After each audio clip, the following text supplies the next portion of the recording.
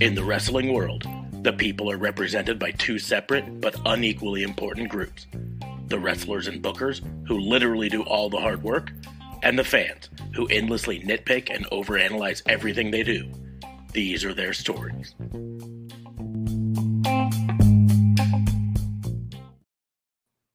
Hello, and welcome to another episode of the Wrestling Booking Unit.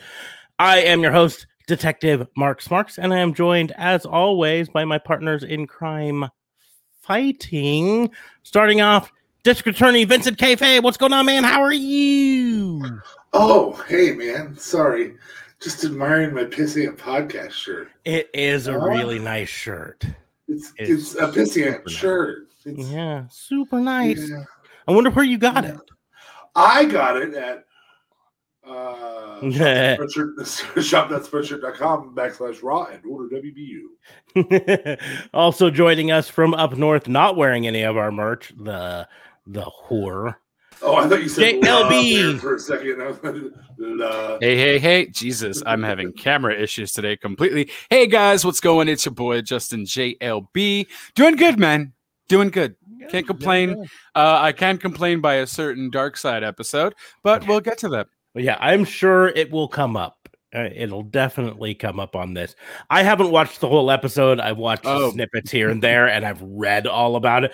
And I was fairly familiar with the story of what happened, and not just from the animated WWE thing that made it look like it was all cupcake and roses, but from like other backstage reports and stuff about how it was pretty nasty. And so, you know, it was one of those ones that I was like, I know it's going to cause a controversy, and it did. Yep.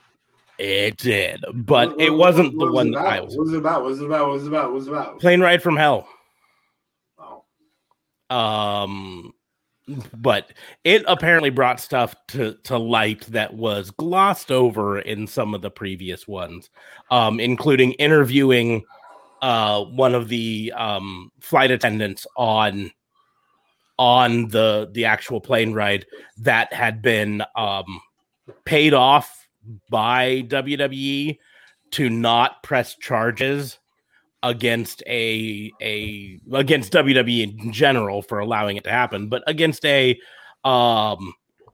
very famous, legendary wrestling figure. Yes. So there was a sexual assault on the plane ride for Hell too? Yes. Oh yes. Man, you should have. If there was any time to watch Dark Side, here's the deal: is that's actually up for free on YouTube. So you can go to YouTube. Oh, is it? The whole thing for free on Dark Side of the Ring's YouTube channel or whatever, Vice's YouTube Is channel. it legit on Vice? Or because I know a lot of people tend to just grab it and then post it and it gets removed. It was on, I'm pretty sure it was on Vice's. Let me just do the Googling really quickly to find it. Because they have their own video thing online, so I wouldn't think it would be Vice doing it. It was labeled Dark Side of the Ring full episode, and then the thing was like, this is our return to the but now I gotta find it again because it's definitely not them though. It wouldn't be. I'm 90% certain it was them because I'll just find it here. Yeah. Because it was one of those things. It was labeled as like, here's your preview of the second half of the thing. Plane Ride from Hell, Dark Side of the Ring, full episode on Vice's YouTube channel. Posted 2 days ago. 46 minutes and 40 seconds. Look at them go. All right, nice. I told you it was all them. Yeah. I'm just making sure. Well, I don't want you to. I'm just looking out for you, bud. I didn't want you to get. Dude, misinformation. Yeah. Well, as long as it's online, that's all I said is it's on YouTube. You can watch it, and even if it was an illegitimate feed, I was not lying to them that it was on YouTube. Well, but you said Vice, so you said Vice was distributing it, which would have been. Either way, it was on YouTube. Okay, because you were right, but I was right. You were right, though. You were right. That's all. But anyways, yeah. Let's just say to not spoil it too much, the phrase helicopter dick and grabbing the flight attendant's hand and placing it on said dick when she was cornered, all kind of happened in it. It featured a lot, and I don't think anyone came out of it smelling like roses. I'm like, even the reported hero of that particular incident, the person who came up and broke up that particular incident was Dustin Rhodes. But he actually has a separate allegation from the same plane ride of him being inappropriate. And so it's like, just the whole thing is, but in the end, it's one of those things where can we stop pretending that Ric Flair wasn't already problematic even without this? I mean, the guy's whole gimmick was basically, I'm that guy who will sexually assault people, but he's super charismatic. So yeah, we'll let him. Well, I mean, and let me. Yeah, and that's the thing too. So on Twitter, he went viral. Maybe it was 3-4 weeks ago about some guy giving fellatio to a woman. Is it fellatio? I don't. Fellatio to a woman in a plane. It starts with a C, but we don't need to get into it. Yeah. Okay, fair enough. So, and everyone was just joking about that, like it's Ric Flair, and then Ric Flair even posted a tweet like, "Woo! Ric Flair doesn't need to do that on plane, or he only does that on I don't know." He said something. He only does it on first class, or he doesn't need to do it on planes, or whatever. Oh no, it was in a train. Yeah, it was in a train. Ric Flair doesn't ride on trains. That's it. So it's just interesting to me how the Twitter sphere made a joke about that, and other dirt sheets made a joke about that, and then Dark Side of the Ring comes out. Now this is more, a sexual assault. That's the important difference. There is the picture that may or may not have been him. It wasn't down on a woman. I'm just saying may or may not, because he denied it. There's no real reason to believe it was him. But it did look kind of like him. So, but anyways, regardless, whatever, the one thing about that picture is it 100% looked consensual on both sides. For sure. Right. For sure. And this Dark Side of the Ring specifically was not a consensual something out of it. Right. Absolutely. But the other person who's coming out of it smelling like shit is Tommy Dreamer, who well, his comments were stupid. So his comments were dumb and insensitive, and really kind of portrayed the boys club attitude that wrestling has been for so long. And Rob Van Dam admitted to that, right? Rob Van Dam even said, listen, you don't want to meet your wrestling superheroes, because 9 times out of 10, you're going to be very disappointed and find out that they're just not good people, you know? So Rob Van Dam had said it in a proper manner, whereas Tommy Dreamer was more like... The big mistake Tommy Dreamer did, and I'm not trying to excuse what he said or anything like that, was basically he tried to imply, well, if she really didn't like it, why didn't she go to the cops? Why did she take the payout? And what you want to say is because of fuckers like you who say like that, right? That's why women don't go to the cops with these things, is because they know they have to fight against this boys club mentality. And you're going to have to fight against, there's proof. If you really take it, she did the smartest thing, because if you take that to court, it's going to be a whole thing. Where's the proof? And it's going to be multi-million-dollar lawyers on the WWE side. This was 2002? Yeah. I mean, this wasn't like the 1970s or something like that. This was 2002. This was less than 20 years ago. Right. And Scott Hall looks like shit after this, and he never looked great on this, but his wasn't sexual assault. It was just, he was just messed up. Fucking absolutely. And this was pre Scott Hall's sobriety. You know, I mean, he's worked really hard on it. This was, you know, I mean, no one came out of this. Well, I mean, Kurt Angle drunk, getting in a fight. You know, I mean, that's the big story out of it is Mark Calloway. Does he come away looking like shit? No, I don't think there was anything on The Undertaker. Yeah, they really didn't talk much about it because he's the one who stopped Kurt. So I didn't hear anything about Kurt. I didn't hear anything about Taker. There was Kurt Hennig and Brock Lesnar, that whole thing. That's why Kurt Hennig had got fired and let go because of that plane ride incident. There was really nothing on. Dustin Rhodes, that whole scenario. Because that's what I've heard talked about the most from it was Kurt choking out Vince. Vince wasn't on the plane. He was in front of the plane. He was not. He was in front of the plane where JR was. They talk about it, but it's been specifically pointed out that Vince and the rest of the crew were on a different flight. They were on a private jet, and this was a different one that they'd left. So is that that's something that story then that's something that the Vice has been critiqued about, because multiple sources have come forward to say Vince McMahon was not on this plane ride. But the flight attendant even said like he was, because he had his own front area. This is where the controversy about this particular article comes. It has been not just reported but confirmed by multiple people from not just in the company but other wrestlers that were on the plane ride. Airline logs are going to prove airline logs that Vince McMahon flew on a private jet. This was a charter jet. Vince McMahon rarely flies with the talent. And so Vince didn't find out about it until it landed.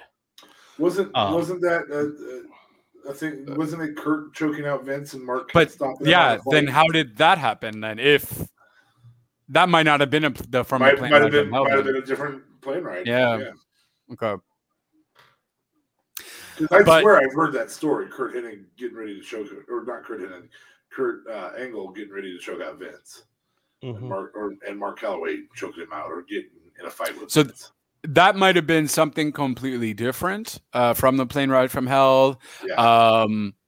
And if it was choking out Vince, and if Vince apparently wasn't on that plane ride, because Vice has been, then it wouldn't have been from the plane ride from hell, technically.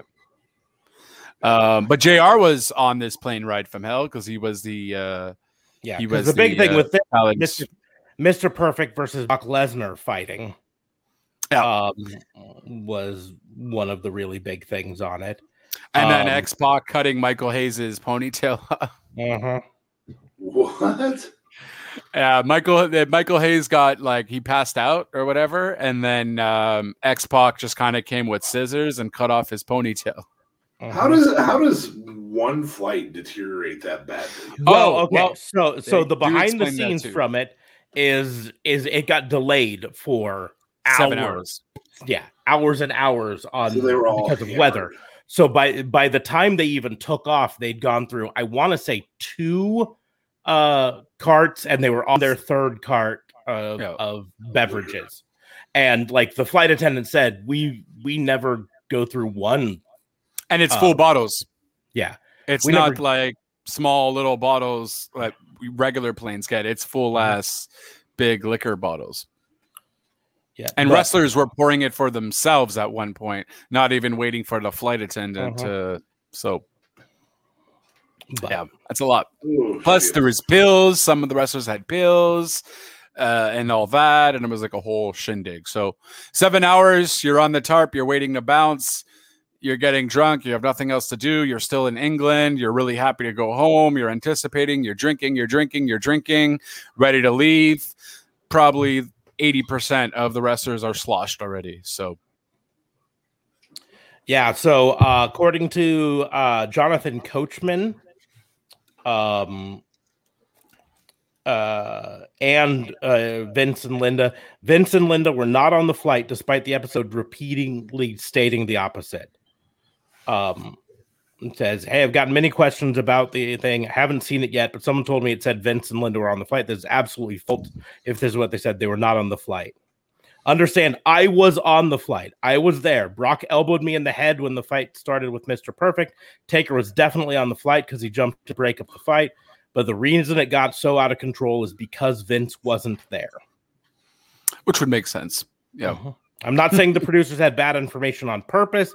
They only used the interviews they got, but it sounds like they got it wrong. I will watch it later. But then the flight attendant even got it wrong because I believe she was the one that was kind of explaining it, which is really weird. She was giving her thing, but in the end, I mean, it's been it's also 18 years. Yeah. 20 years, and she went through a very traumatic experience. And there's a lot of things. But direct dealings with Vince if she got paid out. Yeah, and that's the deal. Is she might be in her head conflating a conversation with Vince after the flight on the ground versus her actually saying something to him on the flight. That's, I think, what it simply comes to. I mean, in the grand scheme of things, our memories are kind of shitty. Let's just be honest with it. Our memories. Eyewitnesses are frequently not valuable. I have this story that I always like to tell whenever people we talk about memories, and I say I have a really good friend from childhood, middle school on up, and we both remember this event happening when I would have been about 19 and he would have been about 17 or something, but each of us remembers it flipped. I distinctly remember me saying something and then him laughing and saying something else. And he remembers him saying it and me laughing and saying, and it's flipped. And both of us distinctly remember, and neither of us will admit the other person is wrong because our brains remember it our way. And we'll never know who's remembering it right because our memories are it's the way our brains are. We're the protagonists in our own brain, and it's really easy for us to conflate things that happen. So, anyways, but let's get into the wrestling crimes. Before we get into that, though, this is the time I point out that Raw & Order is part of the Tatnisco Podcast Network. So down in the doobly-doos down below, you can click the link to tatnisco.com and check out all the other shows on the network there. Because we'd love for you to check them out. And if you already aren't subscribe to us on YouTube. Even if you're watching this on Facebook, I encourage you to head over to YouTube and find the Raw & Order WBU YouTube page and subscribe to us there. It helps us out to be subscribed both places. You can watch our live stream on YouTube or Facebook, and it's fine either way. Or you can watch the replay on YouTube or Facebook, or even head on over to anchor.fm/Raw & Order WBU or any of your podcast things to listen to it there. So, but let's go ahead. Hold this. Come on, just grab it. Grab it. Never mind. Sorry. But anyways, let's go ahead and get into the wrestling crimes. As always, open up the floor to the other two to see if they want to do their crimes first. I don't know. Honestly, mine was going to be about the plane ride. So, let's just do it. Let's do it. We're already talking about it. We had to get some stuff going, but yeah. So that's it. Might as well. Look, because I honestly didn't have much really. I guess NXT was a thing I was going to do, and then the Dark Side episode happened, right? Yeah. So I watched that. I said, okay, I gotta watch. This is the one I wanted to watch most out of it. Well, Canyon's next week is gonna be crazy, but this is one of the ones I wanted to watch. So I watched it. I knew the majority of stuff that was mentioned. I didn't know about the helicopter shindig and obviously the sexual assault. But I've heard about the Kurt Hennig and Brock and so on.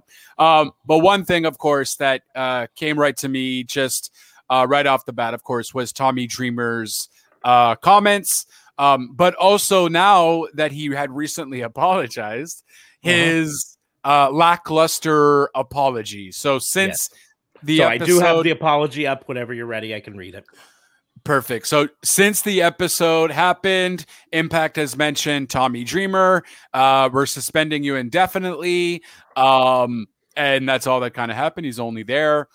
He might, I don't know. He's still technically part of Zelo's. Yeah, he's still technically, I will point out though, he's technically listed, but on their promotional stuff, they haven't mentioned him the last 3 days. So they may have been working on a replacement for him or something. I don't know, but fair. So since that happened, and then he came out with his apology, which I will get you then, since you do have it up, of what he had mentioned, because it was pretty lackluster to say the least. Take it away, good sir. Yeah. So his statement on Dark Side of the Ring, like I said before, was something along the lines of, if she was really so offended by it and if she was really sexual assaulted, why didn't she go to the cops with it? Instead, she just took a way out or whatever, blah, blah, blah, which is kind of victim blaming and all that. And she's gotten a lot of heat from it. His apology, official statement, regarding my comments on Dark Side of the Ring, it was never my intention to offend, hurt, or victim shame anyone. I understand my comments were insensitive and could trigger emotions on someone's own personal past.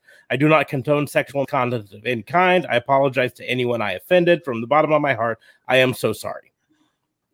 And you know, boy, that sounds really Control-C, Control-V. Yeah. So. Well, hold on. This is my crime. I know. I give him credit for at least apologizing, but it's this much credit. But it's I'm sorry I got caught. That's what it is. Or I mean, not even got caught. It was by your own fruition. I'm sorry you were offended. That's what it was. I'm sorry you were offended. That's why I only give him this much, because a lot of people just double down and say, "Hey, man, it was 2002, man. You know, what am I supposed to say? It happened then or whatever." And so he at least bothered to Google, how do I apologize for shit I said, and copy and paste it. Right. So I don't give him much.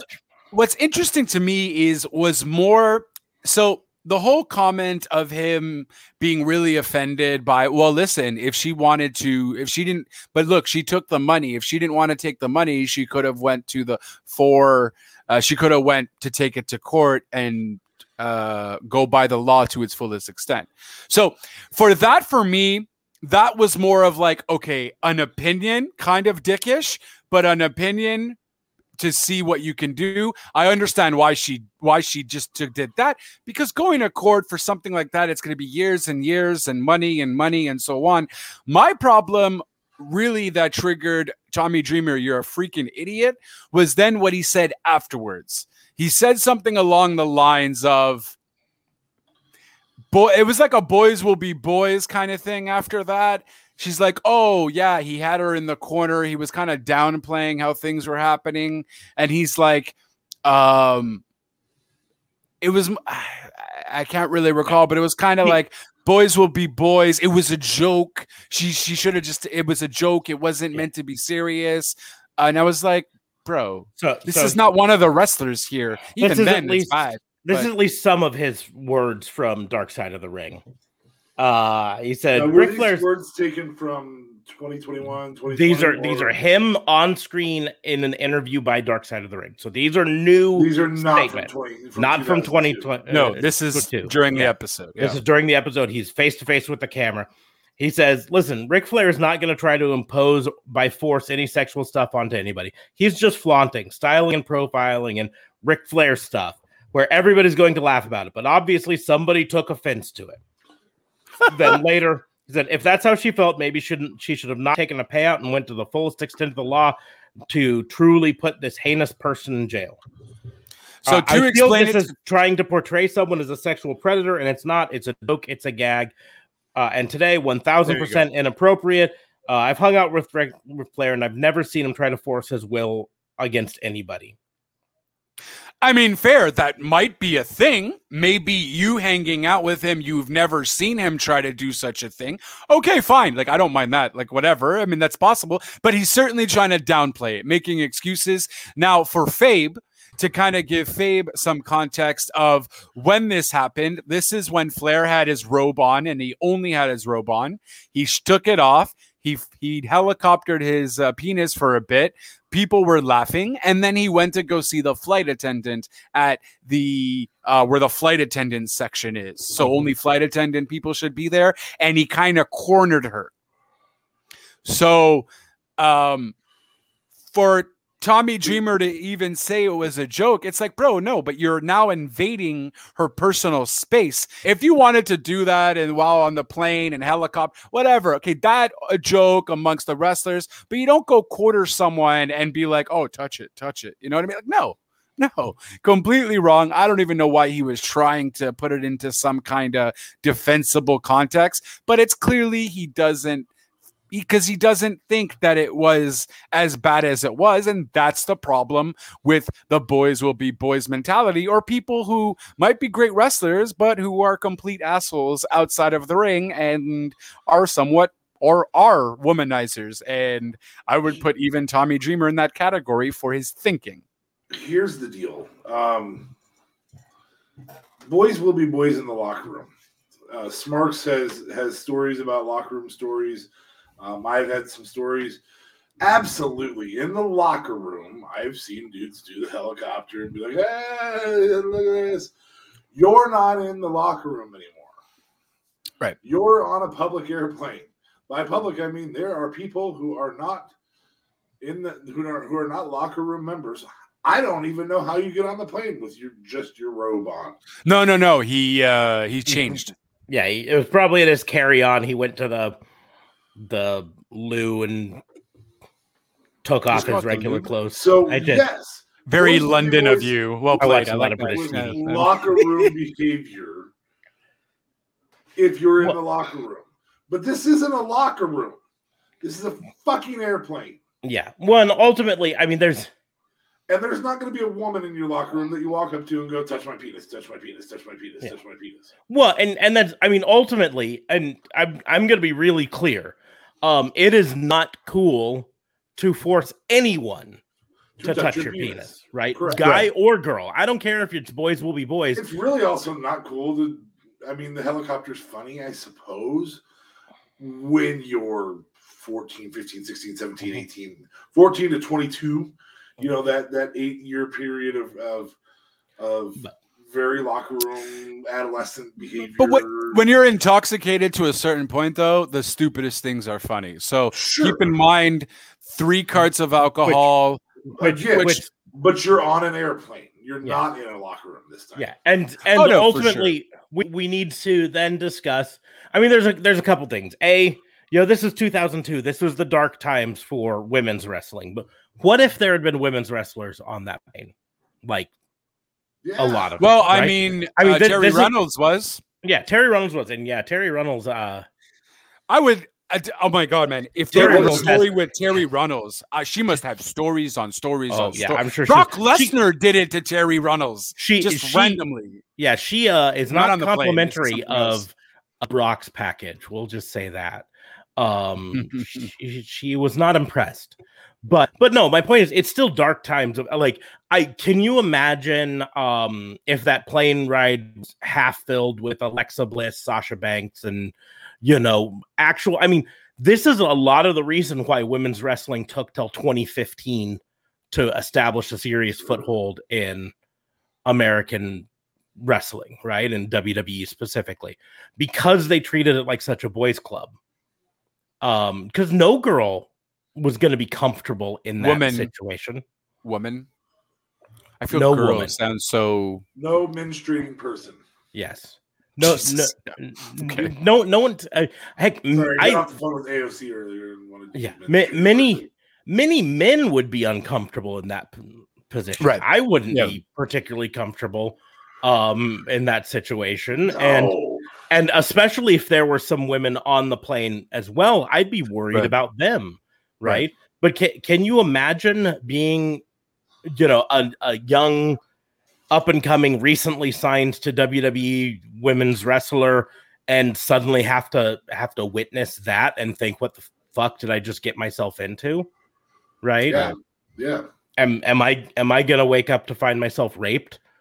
Do I need to find a secure place in this plane ride back from my job to America. So here's the second thing I'm gonna address regarding Tommy Dreamer's statement. Tommy Dreamer, this was an international flight, correct? Yep. Mm-hmm. Okay, you fucking retard. International law is very, very different than local law. So in the overseas flight part, now there's jurisdiction questions. So this flight attendant may very well have just gone, this jurisdiction battle is going to be overwhelming, let alone the actual... Because it wasn't done in the States and all that. Exactly. Correct. Yeah. It might be a state U.S. flight, but you don't know where the jurisdiction lands. When did the event start? When did it happen? When did all those types of things? Did it happen mid-flight? Did it happen on the tarmac? Because now this flight attendant needs to go back to England. Was it from England? London. Yeah, England. London. Yeah. Okay. So does this flight attendant have to go back to England for the prosecutorial process? All of that comes into play too. Yeah, the payout, that doesn't mean she wanted it. That means I don't make enough money to hire an attorney stateside and in London and potentially an international attorney. So here's the thing I do kind of feel about that. I took when he said that kind of like, hey, listen, yeah, it's bad. And if you're still talking about it right now and you really feel a certain way, maybe you should have taken it to the fullest extent. You know, I think in his head, he was kind of more thinking like, well, you took the payout because you wanted to just get money. Like he in his head considered it as like, it's how he said it. To get cash. It's a ploy to get cash. In the end, well, no. that's part of the biggest problem because that's just patent victim blaming, right? Right. You know, she just tried to get cash out of it. She just wanted. Why didn't she go to the cops? She took the money because she's just wanting the money, right? And that's part of why. Even though I said I gave him this much credit for at least apologizing for it, he doesn't get that he was this far in the hole before because it was like 100% victim blaming.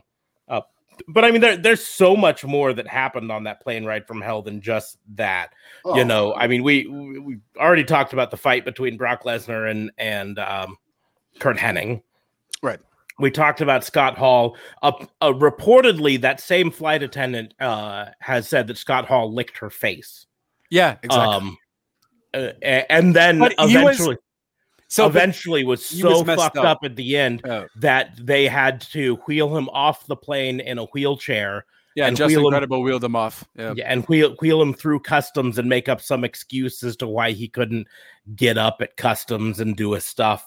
You know, all of that stuff. You know, Curt Hennig ended up getting fired. A bunch of the other people, I'm trying to remember. Dustin Rhodes got let go later or earlier the next year, and yeah, because he was really depressed. This was during the divorce between him and Terry Runnels, so he was like really depressed, singing on the intercom thing. And yeah, Terry Reynolds was explaining that. He just seemed. Now the other allegation you were referring to, I don't think was part of the dark side though. For Dustin, all I think it mentioned for Dustin was that he did help out the flight attendant, and he was the only one to do something. So I gave him like at least credit. Like, okay, at least you know you're the only one out of these wrestlers who actually stood up and did something. You know, kudos to you. I don't think they talked about the other allegation on the doc though, because you were saying there was something that something else he did. Yeah, and that's what I'm trying to remember. I don't know if it was actually in this, but I know from many of the other things from the plane ride from hell, even Dustin didn't come off looking great. But he ended up getting let go, and reports have it that even though it was months later, it still had to do with this. It was still backlash from this. I think Scott Hall got let go. Yeah. and for his demons and all that, because they had originally brought him back, but he was still struggling with substance abuse. So this was one of his first times back, and they realized like, oh, maybe. And then you put him in a plane filled with 3 carts of alcohol with a bunch of wrestlers. I'm like, WWE, this is ridiculous. Like, you clearly didn't really care for your ultimately completely back then either. There's a reason why the laws are now, and it may be different in England, but in America, if the flight is delayed for more than an hour, you have to allow the people to get off and go back into the airport terminal and stretch their legs and move around and do all that stuff, because just sitting on the tarmac. Yeah, just sitting on this tarmac for 7 hours with nothing the fuck else to do, people are gonna get fucking loaded. Yeah, but who's to say they don't go do that at the airport bar either? Well, yeah, but they're not gonna go into the bathroom and change into their robe in the airport bar and helicopter dick. That's just not gonna happen. That's fair. They might.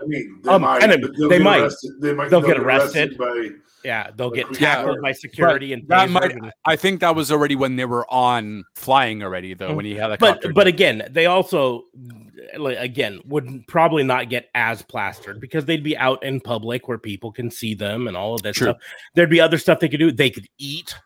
They could go to a restaurant at the airport and actually eat food, real food. And sit and watch some TV. They could go and sleep it off. Yeah, take a nap. Hey, wake me up when it's time to board again.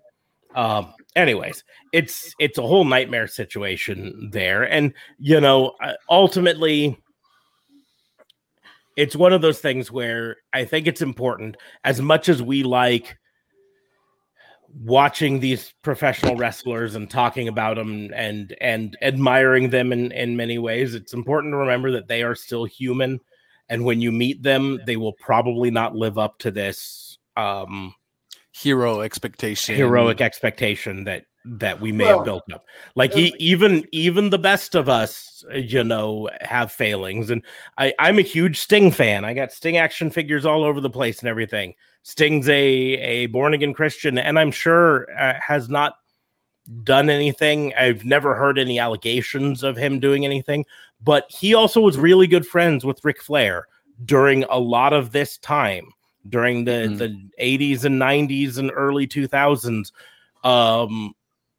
And so before his born again days, he very well might have done some shit. He also certainly is an attractive enough man to have done some womanizing, charming, famous. Yep.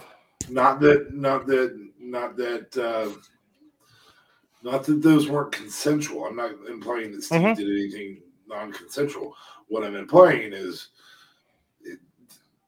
there can still be misbehaviors that are consensual. Many of our heroes will shock us when it turns out that they're just simply people. And so it's important to go into any situation. Like, we're going to a meet and greet for Zelo Pro, and I'm super excited to get autographs from Jordan Grace and Jonathan Gresham, and maybe I'll get the Gun Club. I don't know. Are you excited? So Zelo Pro is the first time that we get to see Jordan Grace's autograph, and the second time you'll get to see it is when you're signing as the witness when her and I get married.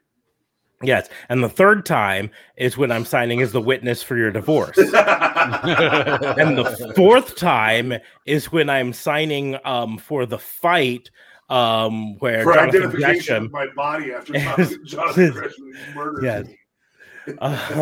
Yep, that was him. Can you sign too? Okay. I can tell by the beard. Yeah.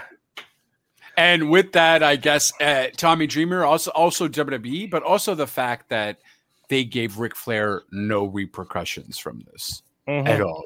He was nothing.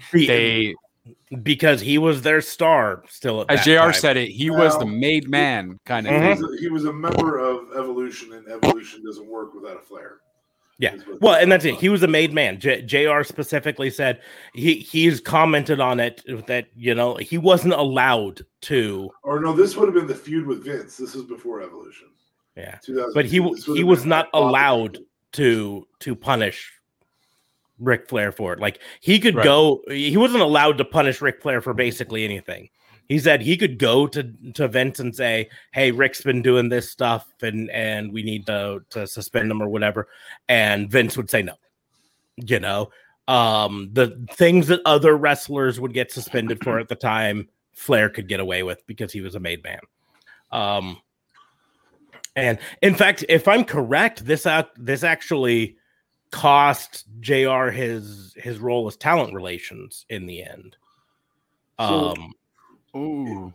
don't know if I don't. They didn't say it. They didn't say it in the episode. They mentioned it, but I think in other statements of it, they said that JR was eventually removed from talent relations because so many of the people involved with this were people that he had brought on to the company or back to the company. In the case of like Scott Hall and Curt Hennig. Anyways, so it does bring up a larger point of a culture that exists for 40 years in professional wrestling that is deteriorating now, but should have deteriorated in 90. And that is everything from prank culture to the very, very malevolent misogynist culture. Yes. The misogynist culture took longer. It sounds like the prank culture pretty well started to end after this. But I mean, Fuji would literally shit in people's clothes. I hated the ribbing stuff they mentioned with Curt Hennig, and I'm like, man, I would lose it in terms of the ribbing stuff. I couldn't. I'm sorry. Well, my McIntyre has shit in it, and I'm supposed to perform tonight. Well, Rene Dupree, in a statement, talked about the ribbing and mentioned that he wouldn't go out drinking with the boys after the shows. And he came back to his hotel room, and I think he said his hotel room, but he came back to his room, found they'd taken his French flag, his heritage, and they stuffed it in the toilet, and they shit and they pissed on it. But he's Quebecois, though. He's not from France. But he was playing like it was from France there, but he's Quebecois. But he still has French Quebec heritage, which still has the French heritage to it. Yeah, but the France flag isn't that. He was from Quebec. Don't shit all over your people. I'm not. No, my point is Quebecers hate people from France, though. We don't like each other technically. Although, yes, way back in the day, sure. In the end, he still could be proud of his French heritage, right? Just like I've got Irish heritage in me. I want to spend $30 on a new flag. Yeah.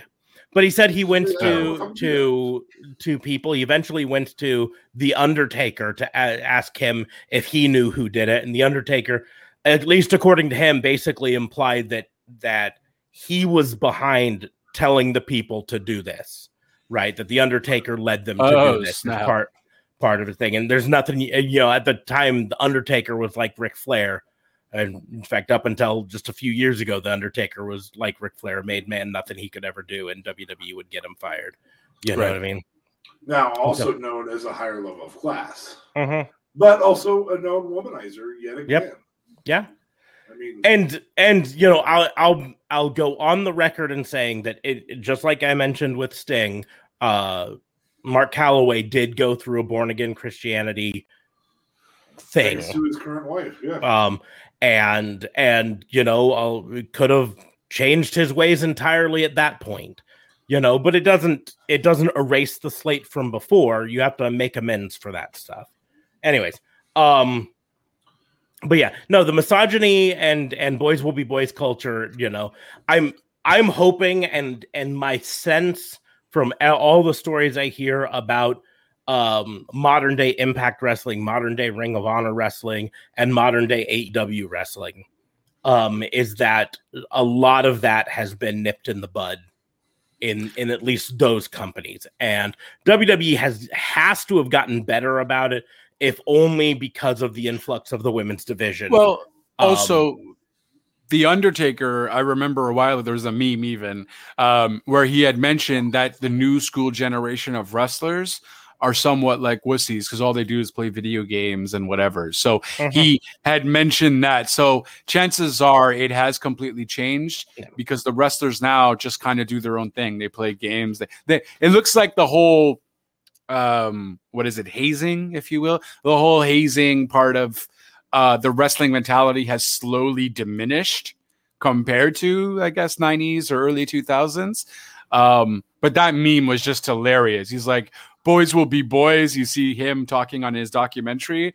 And then the New Day was like, well, why do you think we do play video games and so on? You know what I mean? Like, boys. I would like to while we're opening the door to this shitting on Undertaker. There's an ad that plays repeatedly on YouTube when I'm watching videos, and it's an ad for the Joe Rogan show.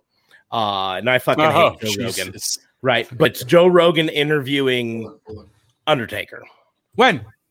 A while ago? This was a while ago. Right? Okay. Yeah. But at that, he says there was Undertaker says there was an 8-year period where I averaged 270 days a year. And Joe Rogan's like, yeah, who works harder than pro wrestlers? And I want to say, Joe, fucking almost everybody. 270 days a year. That's what everybody who works a full-time job works. Well, right? I mean, I think he's considering with all the traveling and all that. That's business people, I guess. In the end, yeah, all the traveling and everything. But again, he says I worked 270 days on average, and I just want to say fucking almost everybody were. And actually, to be perfectly honest, a lot of people work more than that because in America, a lot of people have 2 jobs, sometimes 2 full-time jobs. You know, where they're working 40 hours at one job and then working another 40 hours at another job just to make ends meet. And so that's why I just want to say, he's like, yeah, don't get me wrong. I'm not trying to take away from what the Undertaker put his body through and the travels and all of that stuff. But we do have to take a moment to take a step back and say, yeah, everybody works 270 days a year for the most part. It's different though, because you are also diminishing the fact that they do take all these bumps and our bodies at 60 years old doing a regular 40-hour-a-day job won't nearly be as bad as their bodies. You and I maybe, but what about the guy who worked 40 years in the coal mines in Arkansas or whatever? He puts his body through a hell of a lot more than a professional wrestler probably does. But that's not almost everybody. Almost everybody is just a regular Joe. Except for 100 years where it was almost everybody. Where in those areas it was almost everybody. But on top of it, it's more people, right? In the grand scheme of things, there are more people today still working in coal mines in Appalachia than there are professional wrestlers in America. That's a provable fact, right? So those people still put their bodies through hell. More less than hell than they did 50 years ago. Less hell, but still hell, right? No, but I mean, again, I'm not trying to diminish. It's also his guess, though. You're not gonna if you had the Undertaker on your thing and you mentioned the hours, and you're gonna want to appease to him too. You're not gonna say that's why I'm not shitting on Joe Rogan. I'm shitting on the Undertaker right now because he's trying to humble brag about 270 days a year, and I'm like, fucking everybody does that. I will give him one thing: sleeping in your own bed at night is very different than staying in a hotel room. Mm-hmm. Very. It is, and there are. However, you chose that profession. You chose it. Number one. Number two. There are a lot of people that sleep in hotel rooms almost every day. Yeah, and that's brutal. And it's brutal. And those people are not necessarily professional wrestlers. They do other things, but like there are people who work for Union Pacific, which comes right through Nebraska, has its big switch yard in they've got here in Omaha, but they've got their switch yard in North Platte. All of that stuff. Those people, the conductors on that thing, they work at least 270 days a year on a train, sleeping in hotels or sometimes on the fucking train, right? In shifts if it's a 24-hour train, right? Or riding a van back 4 hours to their... I mean, hell, I applied for a job for Schwann's. I didn't get it, and I'm thankful I didn't. But it was going to be a like 7 to 10 at night job. Yeah, well, and this one was going to be a I would get up in the morning on like a Monday. I'd load up my van. I would drive like 5 hours to buttfuck Nebraska. I would do a Schwann's route around there, and then I'd stay a night in a hotel, and then I would drive to another place in bumfuck Nebraska. Not to be confused, they're two different Nebraska cities. Yeah, that's down the road. Yeah, it's like 2 hours down the road. They're close, but they're not. And then do a day there and sleep in a hotel, and the next day finish up and then drive back. Right, that was going to be my route. Legitimately, a 48-hour shift, regardless of if you're sleeping. If you get to take a break and you're not working, you're not in your zone. Yeah, you're not in your territory. And so that's ultimately, now this was just me taking a side tangent down because it's something that's bugged me every time that ad comes on. And it's like, I worked 270 days a year, and Joe Rogan's like, yeah, who works harder? You know, to be perfectly honest, Joe, you're probably one of the few people in America that doesn't work as hard as professional wrestlers. You know, I mean, I know people whose bodies, they worked for Tyson in fucking. But is that bitch fuck? Yeah, bitch fuck. I'm trying to remember, right? Another B word fuck. But they're working in a slaughterhouse, you know, in 10-hour shifts, killing fucking turkeys all day long, killing fucking turkeys, not killing / fucking turkey. That's a different job altogether. Is it a chicken there? Or no, that one's cattle. There are all sorts of them there, but in the end, they're putting their own bodies through their own stresses. They're going home because they're literally standing on concrete all day, lifting turkeys or moving the cattle around or whatever, the chickens, it doesn't matter, you know, and slaughtering them and cutting them in certain ways and putting them down the conveyor belt. They literally wreck their bodies doing it, and that's millions of Americans, and not just Tyson, but there's factories that people put their bodies through hell for. Well, and that's not to degrade the telemarketer who sits in a non-ergonomic chair, and if they do sit in an ergonomic chair, they're sitting in one of the most uncomfortable chairs you could possibly imagine. Thank you, Fabe. Thank you. It's great to be appreciated. For 10 to 12 hours, staring at a screen, which is damaging their eyes, which is affecting their ability to sleep at night because of the blue light. All of those things are in play. They have fluorescent lighting, which we can see how much it affects just our two pictures here. Because I have fluorescent, you don't. You know, you have a much softer lighting. I have this very harsh light in my studio. You know, and again, I'm not saying that's more taxing on the body, but there's a different type of taxing there. Yeah, and in the end, like, don't ever degrade what somebody else goes through in their profession. Yep. Nurses who are afraid of COVID, nurses who are not afraid of COVID, and have the stresses of being nervous about hurting other people. Yeah, you even take COVID out of the situation. Nurses who are on their feet for 10-hour shifts in emergency room, on hard floors, you know, dealing with illnesses of all types, and patients who don't want to be there. Yeah, the box store stalker, the warehouse picker, all of those have different things that are difficult. Amazon delivery driver who has to run from his truck the front door and back 300 times a day. The exhausted doctor who just completed a 9-hour surgery that saved somebody's life. Yeah, he's compensated really, really well. that doesn't make it any easier. He literally has somebody's life in his hands. Mm-hmm. So to pretend, and he's standing for 9 hours, on concrete, on solid floors, and that's with lacking ventilation because he's wearing a mask the whole time, and that's the safety of the other person. Yeah, and that's ultimately, what it comes down to. I'm not trying to diminish what Undertaker. I'm trying to point out that the Undertaker was inherently diminishing what the people who pay his salaries jobs are. Yes, it's a tough life being a professional wrestler. I'm not trying to diminish that at all.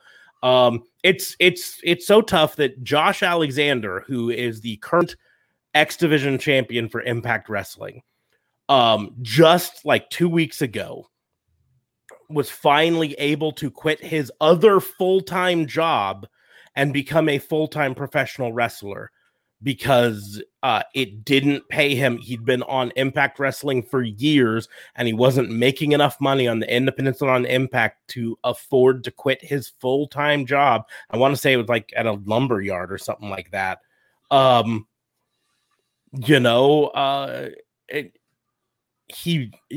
he can afford to, thanks to the resurgence of Impact Wrestling, the partnerships with AEW, the ability to work independent wrestlings. He's officially now a permanent full-time wrestler.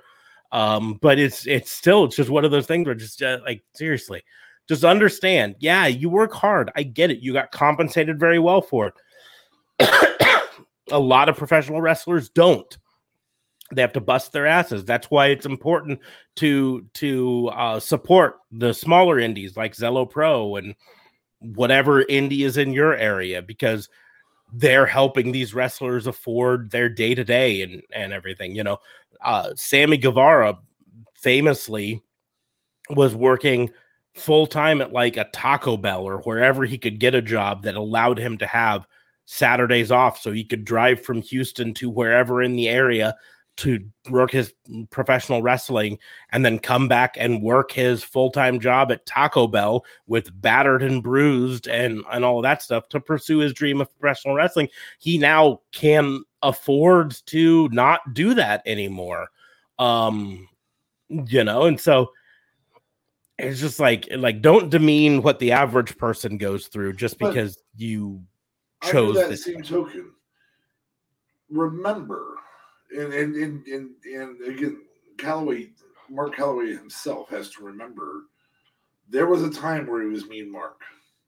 Mm-hmm. There was a time where he wasn't Mean Mark before WCW, and he was traveling and he met, that's when he met Steve Austin or Steve Williams, those types of things. The other piece to this, there was also a possibility you were Eggman. Mm-hmm. Yes.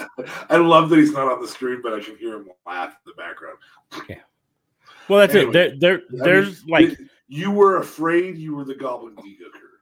Yeah. You were afraid you were the yes, Undertaker, you worked 270 days a year. You know who also works 270 days that year, I'm sure? John Tenta. You know what I mean? Who carried around a lot more non-productive weight than you did. Yeah. Do you know who's not a guest on the multi-million-dollar podcast hosted by Joe Rogan right now? John Tenta, right? Because guess what? John Tenta didn't earn a tenth of what The Undertaker earned. Tenta... He also didn't exactly get given the best gimmick. In fact, he went out and got a tattoo of his gimmick. And then got that gimmick pulled away. So, anyways, we'll go ahead and move. Tripped through a wall. Poor bastard. Yes, poor bastard. We will go ahead and move on to the next crime. DA Fabe, you want to go or you want me to go? I'll let you go. Okay. So my crime. Where is he at? Is he still here?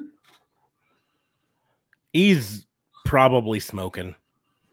Giving himself some cancer. Did you go take a nappy? I'm going to take a nap right here. Oh, take a nap right here. Okay. Good night. Okay. Yep. Yeah, he's definitely not in the podcast right now. Yeah, that's fine. So my crime,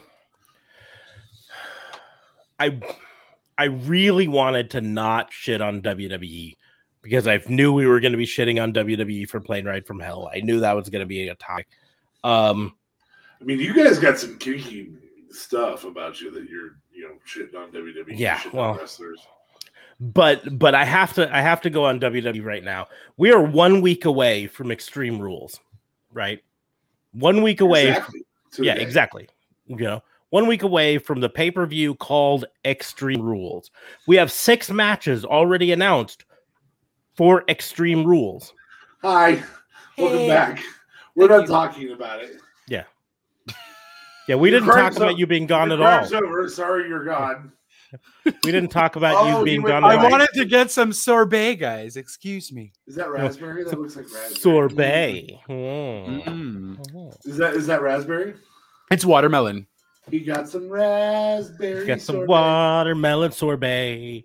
The kind you find at a second-hand store. Yeah, I've got a hint for you guys. Don't buy your sorbet at a second-hand store. You want that shit firsthand. That's what you want. Store sorbet. Thrift store ice cream. So anyways, we are exactly 1 week away from WWE Extreme Rules. Exactly. Yeah. Right? Yeah. We have 6 matches announced for WWE Extreme Rules. We do. Really? Right? 6 of them currently announced. You want to guess how many of them have Extreme Rules stipulations already announced for them? 1. Is there even one? Because I'm looking at the list and there are 0 announced with an actual Extreme Rules stipulation on them. Oh, really? Oh, I feel like one of them is no DQ, no? I thought Biggie and Bobby was named already as a... no. Are you counting no DQ as a thing? It's not listed as 100% announced yet, so that's not one of the 6. Oh, okay. So as of right now, we've got Carmella versus Liv Morgan announced, no stipulation. Right. Becky Lynch versus Bianca Belair, no stipulation. Charlotte Flair versus Alexa Bliss, no stip. Usos kind of going to be hardcore though. Usos got to be versus some demon stuff. I'm sure there are steps. I'm actually hoping that that's a cinematic. I bet with live crowds back, we've met the end of the cinematic matches from WWE. I'm betting we've met the end. That would be a good match to have cinematic though. Yeah, Alexa deserves a cinematic in the quality that Bray put out. Yeah. If she tries to keep this character, I hope they give this a good way to end this character too, though. Yeah, but the Usos versus Street Profits, no stip announced. Damian Priest versus Sheamus, no stip announced. Roman Reigns versus Finn Balor, no stip announced. Of course, there's the expected Big E versus Lashley rematch or official match, but no, it's not officially announced yet. It's not official. So, but my point is, like, I know at least 3 of those are going to have a stipulation. Like, I would bet the Charlotte Flair versus Alexa has some sort of Extreme Rules stipulation, whether it's a kendo stick match or some shit like that. I don't know. Bianca Belair versus Becky Lynch could have something added to it. Maybe. Usos versus Street Profits, I could see having it be, a no DQ or a street fight or something. But as of right now, we don't have any stipulations officially.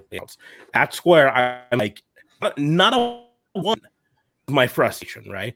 I don't expect to have the whole card filled with stipulation. Like, I fully expect some of these matches to maybe change because we got a week left and everything. But there still should be stipulations, like, at least hinted at. Like, I don't have on none of those do I have a clue, a hint of what the stipulation will be.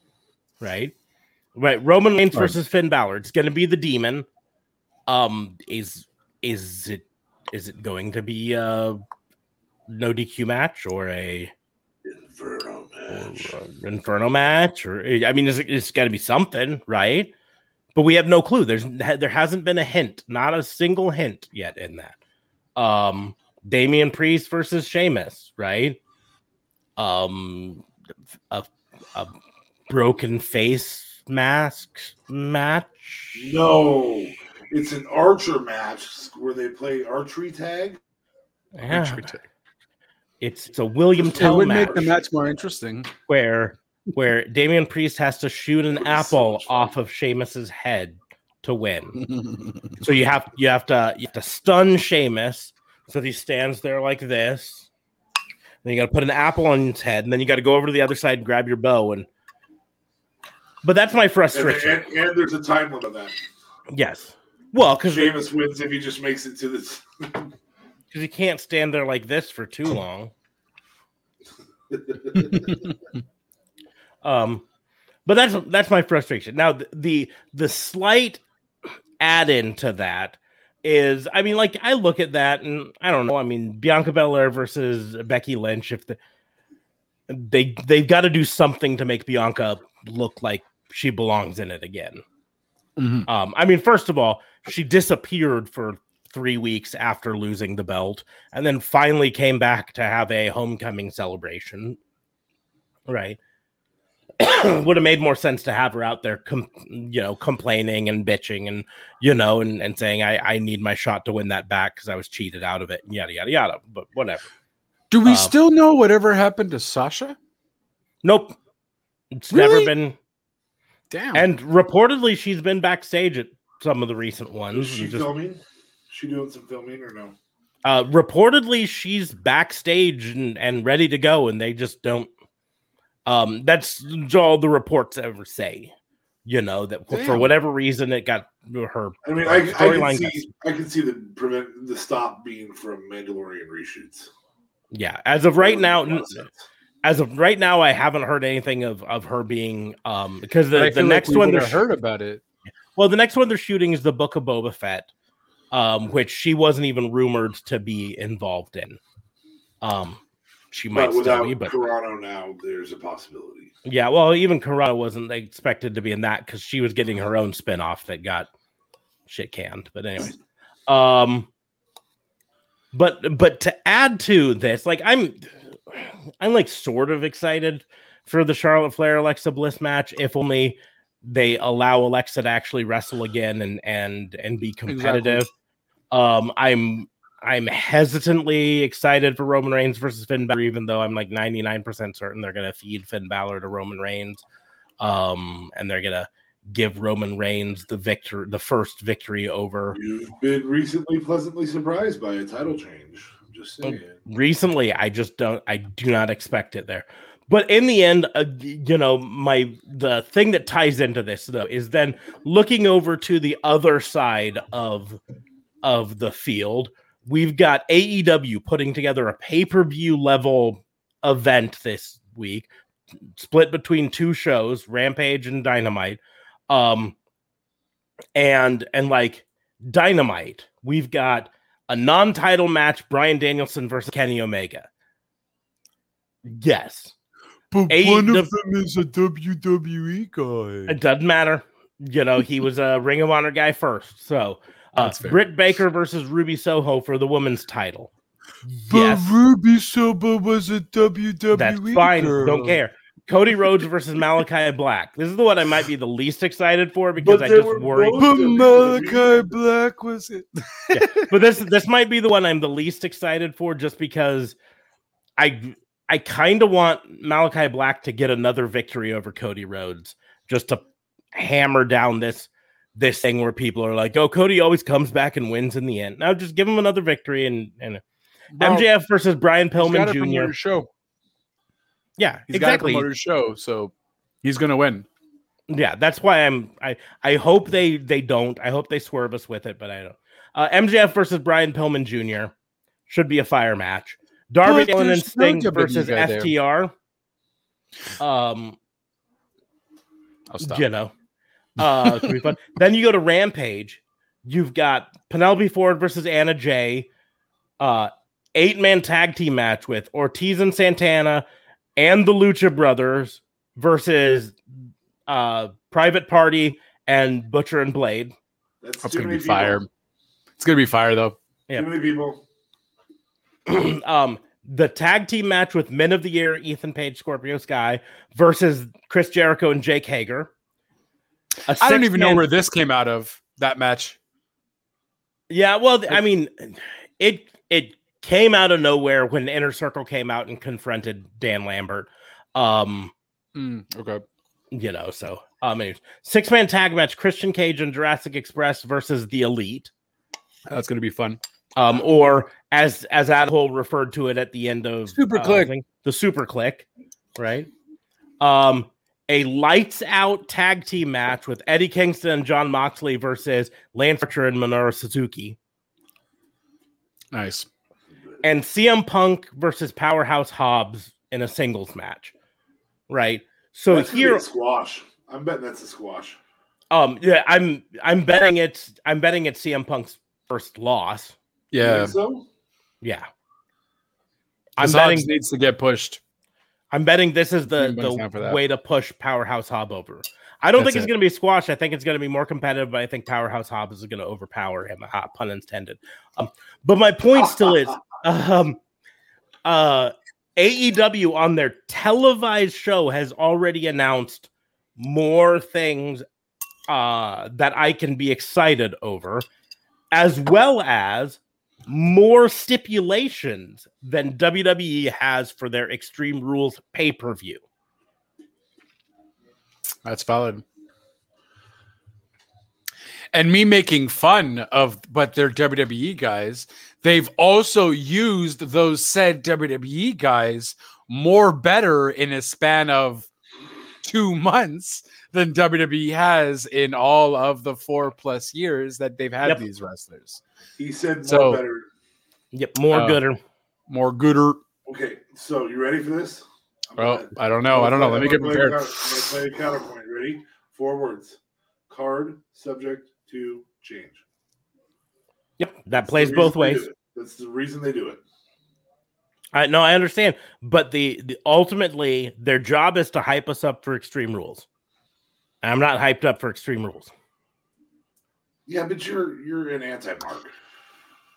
I still get hyped up for their pay-per-views, even though I fucking despise. Yeah, I mean, he has to do my wrestling pool every pay-per-view. I am so jacked for Finn Balor versus Roman Reigns that it does, because I'm going to pretend at least for another week that I've got confidence that the title's getting put on Balor. I really do. And next week I might eat my words. Now, don't get me wrong. Like, here's the deal. I think that'll be a good match regardless, right? Even when Finn Balor as the Demon loses, I think it'll be a good match. But like, my point is, we're supposed to be excited for these matches, and the way you build excitement for a pay-per-view called Extreme Rules is you say, it's going to be the Demon Finn Balor versus Roman Reigns inside a steel cage. What? And they might do that. They've got 2 more shows to do it. But my point is not social media. And social media. But we're a week away and they haven't done a single one yet. Well, not even one. We've had this about Hell in a Cell. If the pay-per-view is going to be at Hell in a Cell, then all the matches should be Hell in a Cell. Yep. And if the pay-per-view is not going to be Hell in a Cell, if you're going to use Hell in a Cell as a match, then it shouldn't be a pay-per-view on its own. Yep. And the deal is, Extreme Rules is such an easy pay-per-view to have that rule follow, right? Because Extreme Rules can be anything. It can be a street fight. It can be a cage match. It can be a tables match. It can be a submission match. It can be just a unique falls, style of match. Falls count anywhere match. It can be a barbed wire exploding death match. It can boiler room brawl. Yeah, boiler room. It can be an empty arena match on Sunday Night Heat. But that works. I'm okay with that. In the end, my point, the reason it's my crime is that they haven't done any of that. They haven't even given us a hint at it, right? Like, they had the Becky Lynch versus Bianca Belair thing on SmackDown, and I mean, maybe it's going to be in a cage because they made hints about the key, I guess. You know, you might have the key, but I've got this on lock.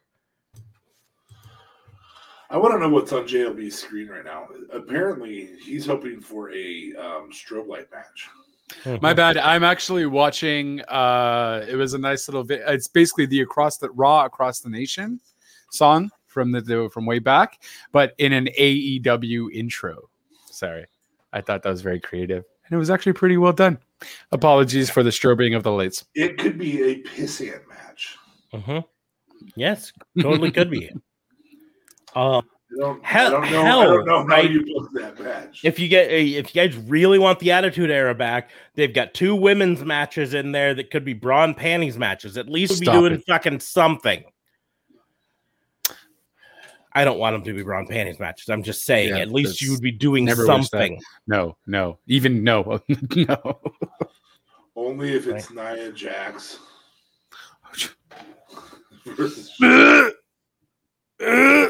But my thing is, like, they haven't even hinted at any of those. Like, the closest is Alexa Bliss and the whole doll thing. But that's not a hint towards a type of match. That's just like a pole match. Yeah. Which you can buy at $39.99 if you want the you can buy the Charlie doll. Can't believe they made that into a thing. I wonder how many people actually bought that. Probably a lot. You really can't believe? You can't? Not at all? I can. I guess I could. Yeah, I mean, here's the deal. We aren't nearly as much about how much merch we can sell. And we sell shirts that say Pissing at Podcast. That's valid. AEW font. Fair. Yeah, I mean, literally, the reports have it. The whole reason they gave Karrion Kross the mask and the suspenders was that it would make better marketing, right? Every fucking thing they do. Yeah, then you have a helmet to put on the action figure. Yeah, but you're ending this feud. So to bring out the doll at the end of the feud, well, I guess we don't know if it's the end. Are they ending it? I don't know. Maybe Charlotte now is going to have her own doll and walk around. And... I mean, remember, the whole thing started as, effectively they're portraying this whole evilness as like a contagious thing where if you get too close to it, you can become evil yourself.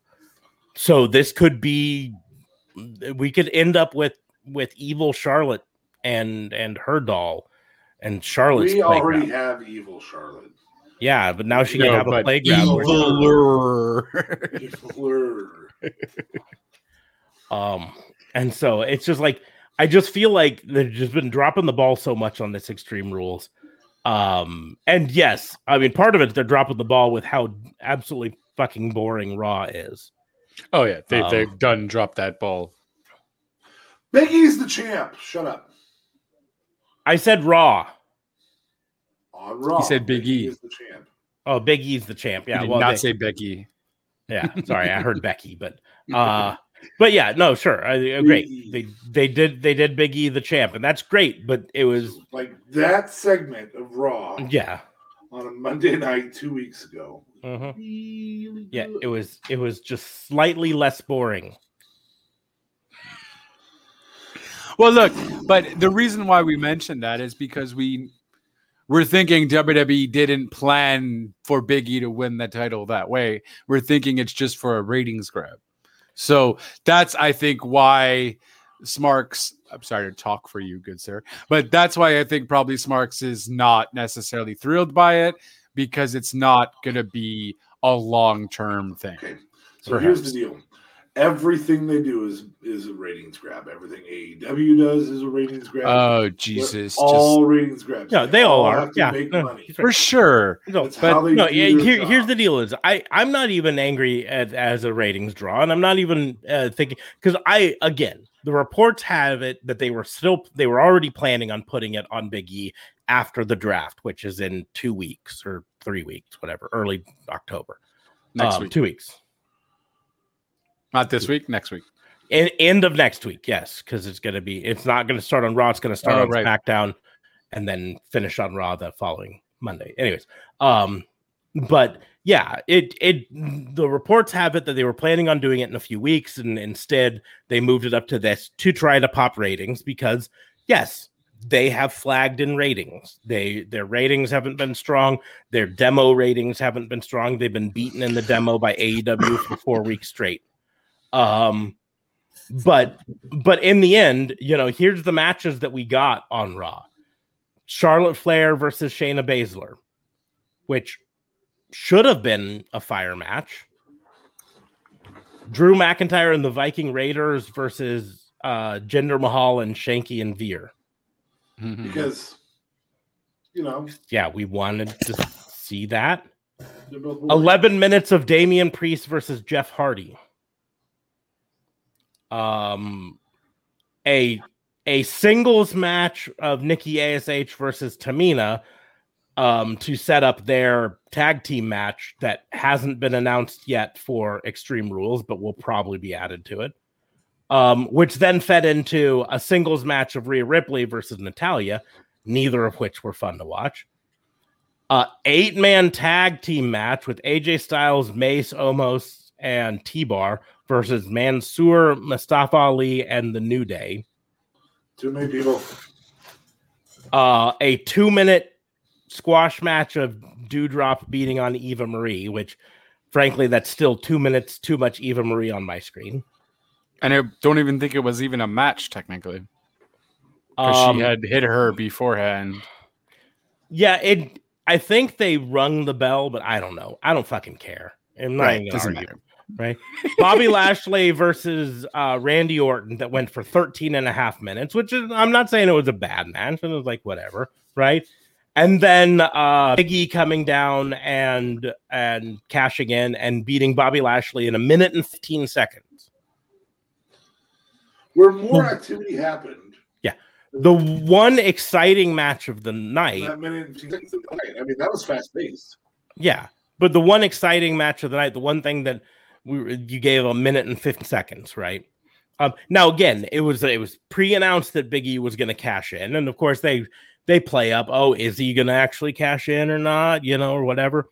But I seem to remember on a previous podcast talking and saying that Big E, they've pitched him as a good guy character. He's going to be the guy who announces that he's going to cash in first, and he's not going to do a surprise cash in. And then the next week they had him announce on Twitter first, and then do his regular cash in exactly but he didn't like do a full good guy cash in. He did a semi good guy cash in. He waited for the other match to end. He still waited for the other guy, but it still waited. But there was another match. There was another match, but he's still 100% good guy cash in because earlier on in the show they had the interview between Randy Orton and Bobby Lashley, and he stood there with the briefcase the entire time saying, "Whoever's the champion at the end, I'm going to cash in on.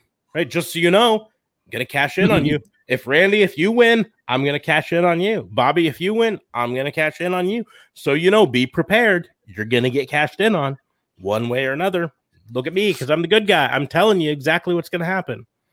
It still was a great moment. I'm happy for Big E. No one in WWE deserves to be champion quite as much as him right now. And so I'm happy for him.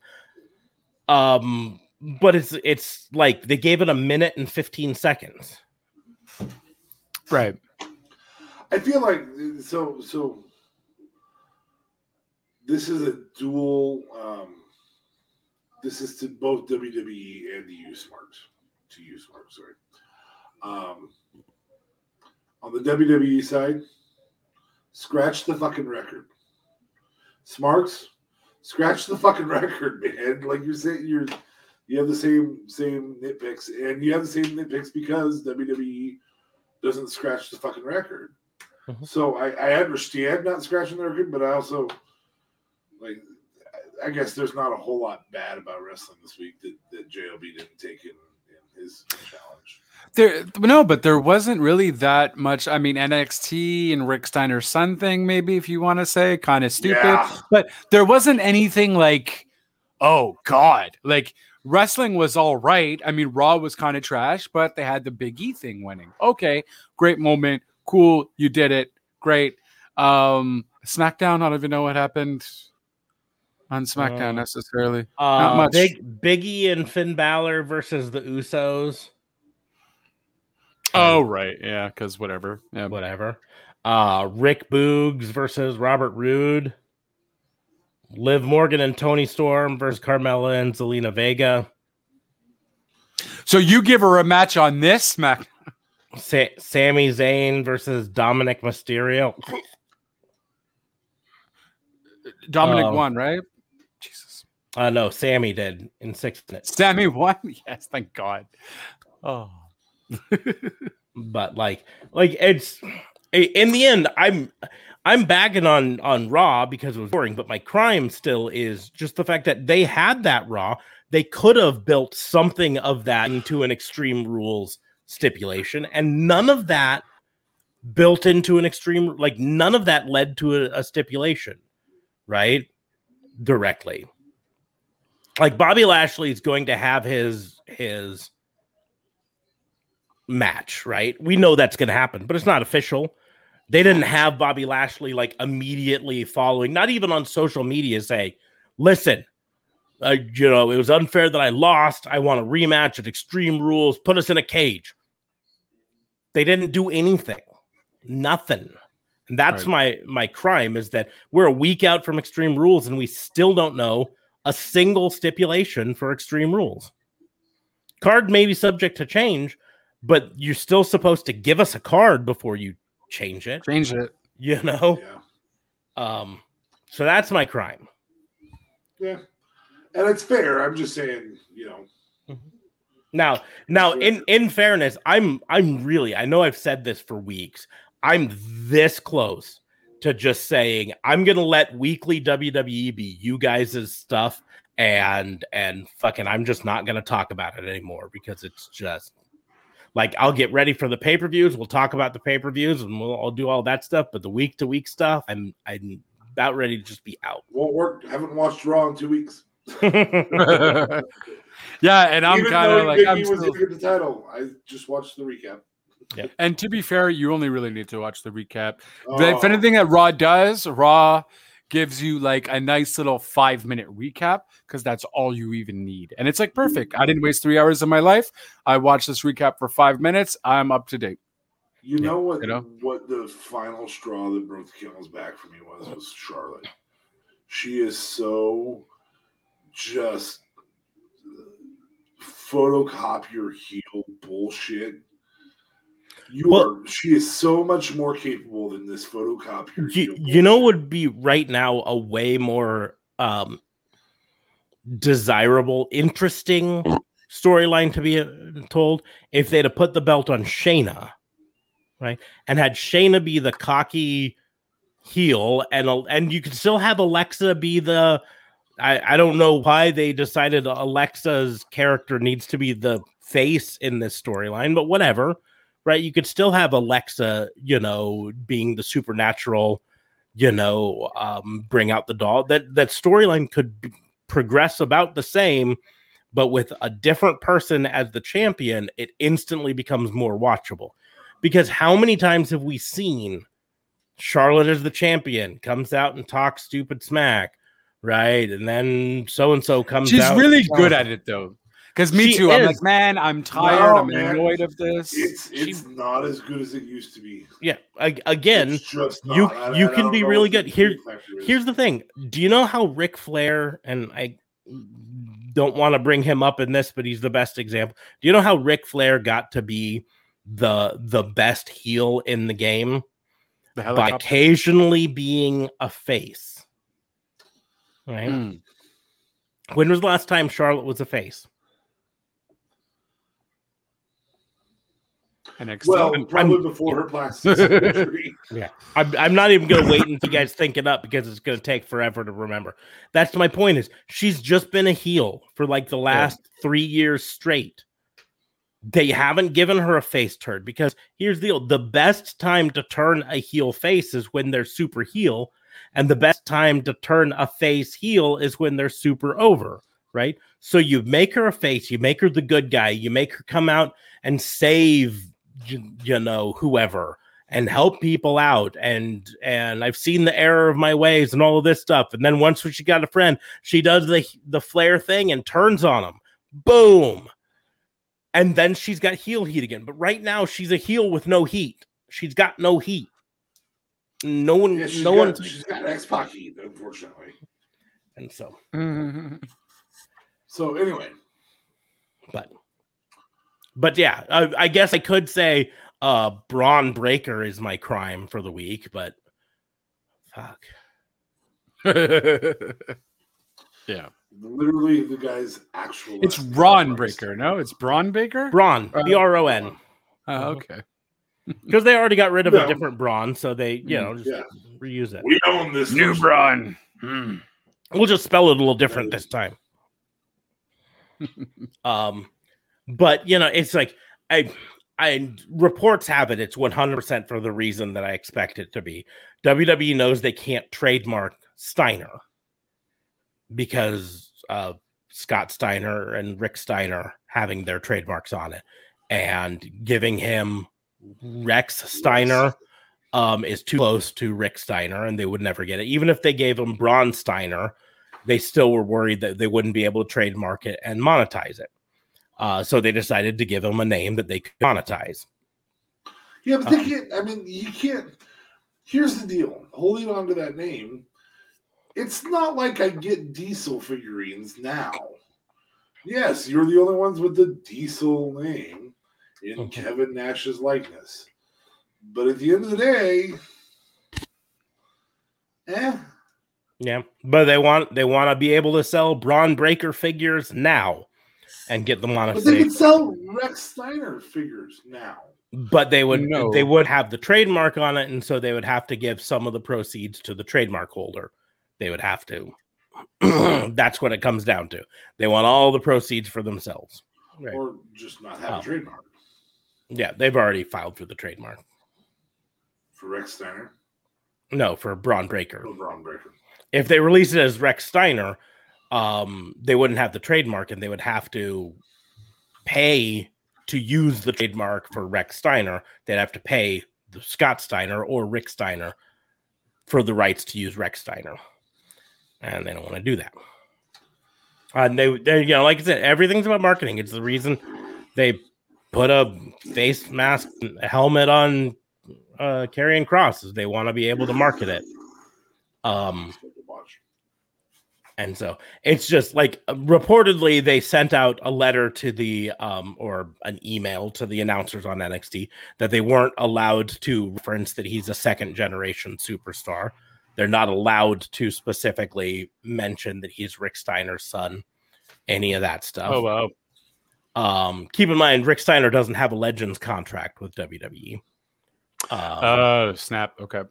Which I'm sure plays into it. And he probably doesn't because Scott doesn't right now. Because Scott's still wrestling. Yeah. Well, Scott's still wrestling, and Scott's also persona non grata to WWE, apparently. They even reportedly have a sign up at the Hall of Fame ceremonies, like backstage, that this guy is not allowed into the backstage. He's who? Steiner, Scott. Really? Yep, he's blackballed from WWE right now. Oh, snap. But I feel like he just faced Jerry Lawler in some indie show, though. I'm sure. I feel like I saw a video of that. Okay. He did. I don't know what company it was, but but anyways, your crime, DA Fabe. My crime. I'm gonna go positive. I want to be positive about this. Yeah, buddy. So you ready for this? There's too fucking much wrestling, and it's all really fucking good. Including the indie circuit. Go get an indie ticket. Anybody, whoever you are, wherever you're going, go get an indie ticket. Yeah. And in fact, instead of spending your credit card points on taking your best friend to Jim Gaffigan in Omaha, Nebraska, spend your points on a wrestling program. I don't know if I'm taking you to Jim Gaffigan, but Jim Gaffigan's fucking awesome, but it's fine. Right, I'm taking you to Zello Pro, so it's good. That's his way of saying you better fucking get me tickets to Jim Gaffigan. Nah, it is all fine with that. I mean, don't get me wrong. I went with my wife to Jim Gaffigan like 4 years ago, and I've never laughed so hard in my life for so long. It was literally. I watched his most recent special with the 12 minutes of horse jokes. Mm-hmm. I about died. I was just like, it just keeps going. It's so fantastic. Yeah, I never laughed so hard for so long as that. So anyway. So indie tickets. Literally the best era in wrestling. Yes, there was the 80s, and yes, that was what the rock and wrestling was. What put it on the map. It was no longer just your local wrestling, but because of that, we got higher quality wrestling. Then we had the 90s battle, where there was only going to be one supreme company, and they wanted it, and it literally murdered the indies. I mean, it annihilated the indies. There's not an indie company today that existed in 1992. None. Zero indie companies today that are the same indie. Now, there's locations that existed in 1992, but there's not. Vern Gagne no longer now. They may still own the equipment because I can see Smarks looking it up. They may own the equipment and stuff like that. But at the end of the day, those are not the same companies that existed in 1992. The Gagnes were the ones. Well, the Gagnes were the ones who sold to Crockett, who then sold to WCW Turner, and then sold. So all the Gagne stuff would be owned by Vince. All the trademarks and stuff now. But those types of companies didn't exist in the quality that we have today. We have at Zelo Pro, not at AEW, not at even GCW, not at AAA Wrestling, but at Zelo Pro, a Minneapolis-based or Chicago-based organization that does some small traveling. We literally have Jordan Grace. We literally have Chelsea Green. We literally have a hardcore icon who may or may not still be wrestling because of some stupid stuff he said, but Tommy Dreamer. We literally have Justin. Jordan Grace's fiance. Oh, Jonathan Gresham. Jonathan Gresham. Mm-hmm. So we have some of these really, Colt Cabana. wrestlers. Colt Cabana, yeah. Mm-hmm. Billy and Austin Gunn. We've got icons. We've got up-and-comers. This is your opportunity to support your local wrestling. And here's the deal. We're going to see somebody who's based out of Nebraska at this Omaha show. We don't know who it is, but they don't do this without bringing on somebody. And it could very easily be somebody from Omaha, and that's 2.5 hours away from this venue. But we're going to see somebody who's based out of Nebraska for this. How do you know? We're going to get some exposure because it always happens at indie shows. Always happens at indie shows. Even more than that, even taking the indies out of it, and you go to the biggers, right? AEW right now is on. This was a statistic that came out. AEW and WWE are going to be in the same arena in Long Island, New York, a week apart. Yeah. AEW in the first day sold 5,500 tickets to it, and has sold, as of earlier today, over 6,000 tickets. WWE, whose tickets have been on sale, let's see when it was, just the other day, right, has only sold 2,365 seats for the same event, same venue, same thing, 1 week apart, right? And so obviously WWE is struggling to sell tickets to this, but AEW is thriving. AEW likely will sell out the 8,000 seats. Circuit is what's made this possible. Mm-hmm. The survival of the indie circuit through the very difficult time of the WCW versus WWE war, Monday Night War. The survival of the indie circuit is what made this possible. Yeah. WWE being dumb enough to try and photocopy what they used to have. This is the greatest era in professional wrestling.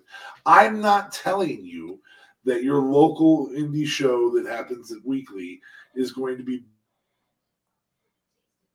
better. I am telling you that we can continue to have our product, the product that we're all fans of, continue to grow if you go to these indie shows. Mm-hmm. If you skip Raw that night, skip NXT. Hell, if it's a Wednesday night, you can even skip AEWs.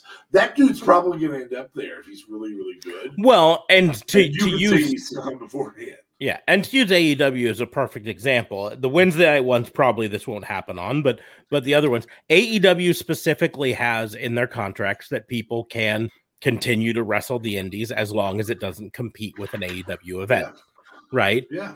Impact Wrestling, because they pre-tape 3 weeks at a time, allows their wrestlers to wrestle at indies as long as it doesn't compete with the pre-tape. Ring of Honor is allowing their wrestlers to wrestle the indies as long as it doesn't compete with the Ring of Honor tapings, which are reportedly going to be happening inside a closed set with no fans again.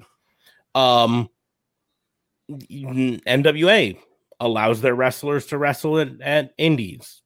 You know, New Japan allows their wrestlers to appear at indies as long as it doesn't compete with the New Japan US tapings or whatever. So we're going to see GCW is effectively just a big indie, and their wrestlers can wrestle anywhere. So yes, exactly. We will see people at the Zello Pro that we either have recently or will soon see on AEW or Impact or Ring of Honor. The last time Kearney, Nebraska had professional wrestling was a shithole show out of Omaha. Before that, it was WCW on a pass-through. Uh-huh. To give you an idea how rare it is to be able to pick up those shows in these rural areas, it just typically doesn't happen. And now we've got a Saturday, and that WCW show, were you at that, Smarks? I believe. I just don't remember if that was. I believe I was, but I'm trying to see if I can. 98, 97, something like that. Anyway, that show, that WCW show, was a random Thursday night crap hole show that wasn't Thursday or Wednesday. It was a midweek show. You weren't going up against anything. Yes, I was at that show because that was the Lance Storm. You like him? That's right. So that show was a random during the week, thrown together 2 weeks beforehand, something like that. Zello Pro's coming to us on a Saturday night in rural area. You guys have the ability to go to rural wrestling, and we can get the heyday of professional wrestling. You can get all the great stuff that was 1970, 1980, the ability to watch a show on any night of the week if you wanted to go live, the ability to go to a Saturday, to have your buddies out Saturday night and go. You can also have the ability to watch high quality wrestling, and quite frankly, these local shows tend to put on really good shows now because the same dude you're watching on Wednesday, Friday, Monday, well, not Friday or Monday, Wednesday and Friday, I guess you can't watch Friday, or Tuesday or Thursday or Saturday night really late at night because of Sinclair, the same people you're watching those shows with might be at those shows. GCW did not expect Moxley. In fact, they didn't know who had just beaten Matt Cardona. Cardona. Except for that, it was Moxley. Yeah. So he did take off his mask, though. Yeah. So the WCW event in Kearney, Nebraska was it looks like December 3rd of 2000. 2000. It was a few years old, newer than I thought. And then in 2002, there was a World League Wrestling event. And that's the one where the kid from Holdridge, Nebraska, was wrestling. And then in 2009, there was a TNA house show. I didn't know anything about that. I Both did of us not were know watching that. wrestling at that time. And yeah, I mean, Well, you weren't quite watching it. I was still TNA. I might have been watching TNA. I might have been back in the Ring of Honor. It was a house show, and let me see if there was anyone worth it on that. Was that Carney? Yep. Event Center? Wow. So there were two shithole shows. Yep. Eric Young versus Consequences Creed, now known as Xavier Woods. Today would have been a great match, but at the time, nobody would have known. Mm-hmm. Awesome Kong versus ODB. I'd have gone for that. I'm surprised I didn't know about it. I think it's Christopher Daniels versus Abdul Bashir, but it's just listed as Daniels, so I have to check, see if it's Christopher. Yeah, I probably would have avoided it solely because Christopher Daniels is a good because I don't like Suicide versus Homicide and Jay Lethal in a 3-way match. And this probably would have been but that was during the downswing. That was down. That would have been probably Kazarian as Suicide. Okay. At that time. Matt Morgan versus Abyss. We just talked about Matt Morgan. Son of a bitch, I probably would have gone to this if I'd have known about it. Matt Morgan and Abyss alone would be enough. This match alone would have been enough. Beer Money, which is James Storm and Robert Roode, versus Kurt Angle and Scott Steiner. Oh man. How did I not go to this? Okay, well there's been one shithole one and one other really good one. Anyways. But yes, go here often. And so go buy your tickets. Buy your local ones because they will come to your area more if you do it. Yes. They keep giving our area a chance, and I apparently effed up, and that's why it was 12 years between visits to Central Nebraska. Yeah, that's why. I guess I don't have a problem with that in Montreal, but we're a big city and all that. Tons of indie feds here, so it's always pretty exciting. Yes, but still important to support your local indie. There used to be an indie wrestling organization in the town Smarks lives in, and people weren't going because it was the WWE era. I'm glad that era is over. I do want WWE to put out a better product, but I'm glad that era is over. For that reason, because now people might go, you know what? Screw it. It's Saturday night. Let's go down to. Is Ice House still a thing in Omaha? No, I don't think so. Okay. Well, they were a big enough bar to have had professional wrestling. Let's go to Ice House and watch that. Watch wrestling. Let's see. It's been 20 years since I lived in Omaha, so. I'm gonna have to look up what is this? Pro Wrestling Phoenix. Because apparently they just had an event here in Omaha a couple weeks ago. Omaha's different though. That's a metro area. Mm-hmm. It's the 40th largest metropolitan area in the country. So I mean they're knocking on the door of being professional sports. Yeah. But I my point is I'm just gonna have to look them up and see what their schedules are.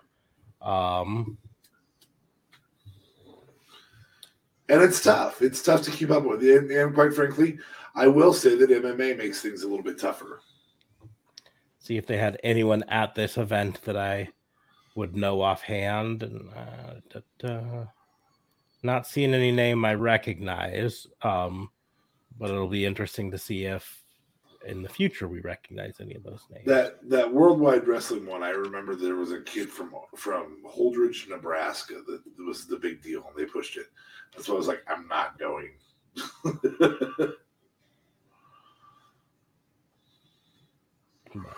Waiting if the person room lounge pushing is the local guy, I'm not going. But yes, support your indies because here's the deal. That's where the future stars of WWE, well, maybe not anymore. Not WWE. AEW, Impact Wrestling, Ring of Honor, even New Japan. The indies are where they come from. If you want to support future WWE, just watch NCAA football. Yes, pretty much. Yeah, it's a valid point. And then watch the draft, and if your favorite player doesn't get drafted, or gets drafted really, really low, or goes to someone's practice squad. Yeah, right. You're that guy is likely to be a WWE wrestler or real estate agent, or watch amateur wrestling, but you have to specifically pick a favorite person who goes on to qualify for the Olympics, but maybe not actually do well at the Olympics. They might do well, but those are the ones that WWE might say, come here. Roughing up Chad Gable today, huh? All right. Well, I'm also pointing out their big Gabe Stevenson signing, who they reports have are going to send straight to the main roster. Push him like the next Brock Lesnar. Here's the deal. Brock actually won the NCAA championship twice. Yeah, but wasn't the guy like a 2020 gold Olympian? I don't know if he won the gold, but he was an Olympian. Yes. I think he won the gold. I think that's the whole thing. That's why they got him. What's his name? ABC. I'm looking it up right now because they tried to get Rulon Gardner, but Rulon Gardner went and started Real Pro Wrestling, and that flopped because wrestling meets are entertaining for those of us who used to wrestle. Gabe Stevenson. I mean, how many times do we have to hear about Dolph Ziggler having been a amateur star at Kent State?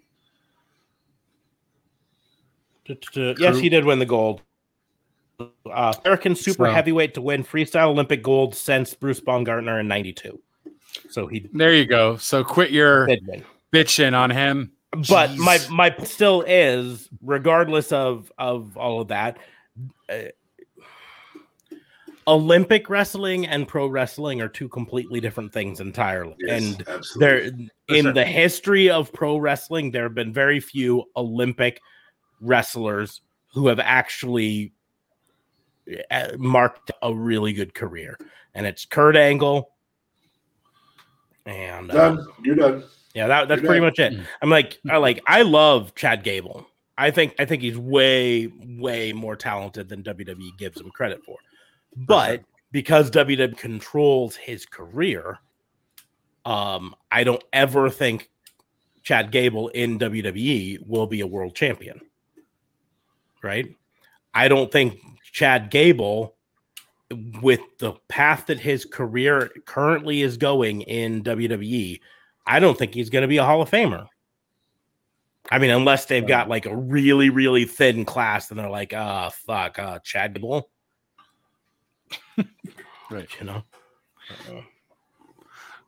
should we give the NWO another Hall of Fame thing? Who will say just the Wolfpack gets in? Oh, snap. They definitely might do a Wolfpack thing. I feel like that's a legitimate thing. Well, they didn't include $1 Million Man in the NWO induction, but they did include, or Big Show, or I'm sorry, the Giant. This is both guys who were there before Six was. LWO gets into the Hall of Fame? Highly unlikely. BWO. BWO, Blue World Order. Can we get Meanie? No, Meanie won't come. Okay. How about Stevie Richards? We could do the right to censor. Right to censor, yes. We could get Bull Buchanan. His kid can accept. We got him. Yes, we'll get his kid. Yeah, we'll do that. Sorry, Chad, you've been pushed back another year. Damn. That makes The Godfather a 2-time, 3-time if rights to censor gets in. Val Venus at 1 time. Yeah, Val Venus is probably not even going to get into the right to censor. They're like, no, we have the right to censor your antics on social media too. We have Steven Richards and Godfather come out. We ignore the fact that Molly was part of rights to censor. We certainly ignore Serena Deeb because Why would they ignore Molly? She produces for them now. They definitely wouldn't ignore Molly. She was a woman in the early 2000s. Duh. Oh, Jesus. Didn't we have this conversation at the very beginning of this? Okay. Let's see here. Very different. Yeah, but we're 2021. So if this was a Hall of Fame in 2001, yeah, I'd agree with you. For sure, they'd ignore her, but no. Technically, Ricky Choshu was an Olympic wrestler, so He performed in WWE at one point. Okay. Did Bad News Brown ever do in WWE? Yeah, he was in WWE. He was an Olympic wrestler. Apparently. Oh yeah. Yeah. Took home a bronze. Jeff Cobb was an Olympic wrestler, but he never went to WWE. So Iron Sheik was at the Olympics as assistant to the coach for the 72 Olympics wrestling team. Oh wow. Who would have thunk it? Karl Gotch, of course, was a big wrestler, but I don't know if he ever actually wrestled for the WWF / yeah, technically Ronda Rousey, but she wasn't an Olympic wrestler. She was Olympic judo. So, yeah. Oh, that different thing altogether. Yeah, but doesn't the Olympics have like a judo thing? It does, but we're specifically talking about Olympic wrestlers. That's what my old joke was about. Oh, fair enough. So she wasn't a wrestler. That's my point. Mad Dog Vachon. Oh yeah. 1948 Olympics aim was 7th Jesus overall. Christ, this guy's really going back.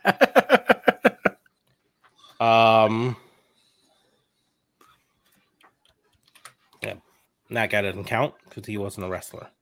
I mean, he's a Hall of Famer, and he definitely is worth talking about and mentioning, but he wasn't a wrestler at the Olympics. He was a power lifter, and his name is Mark Henry. Yeah. Who went back and proved he was the world's strongest man in the deadlift again. Yeah. The Mark Henry actually brings me to a fucking funny story out of not directly wrestling related, but he's a good example. There are a lot of people all angry. The new God of War video game is coming out, and they released some preview art, and it's God of War Valhalla, and it's all like Norse mythology based and everything, right?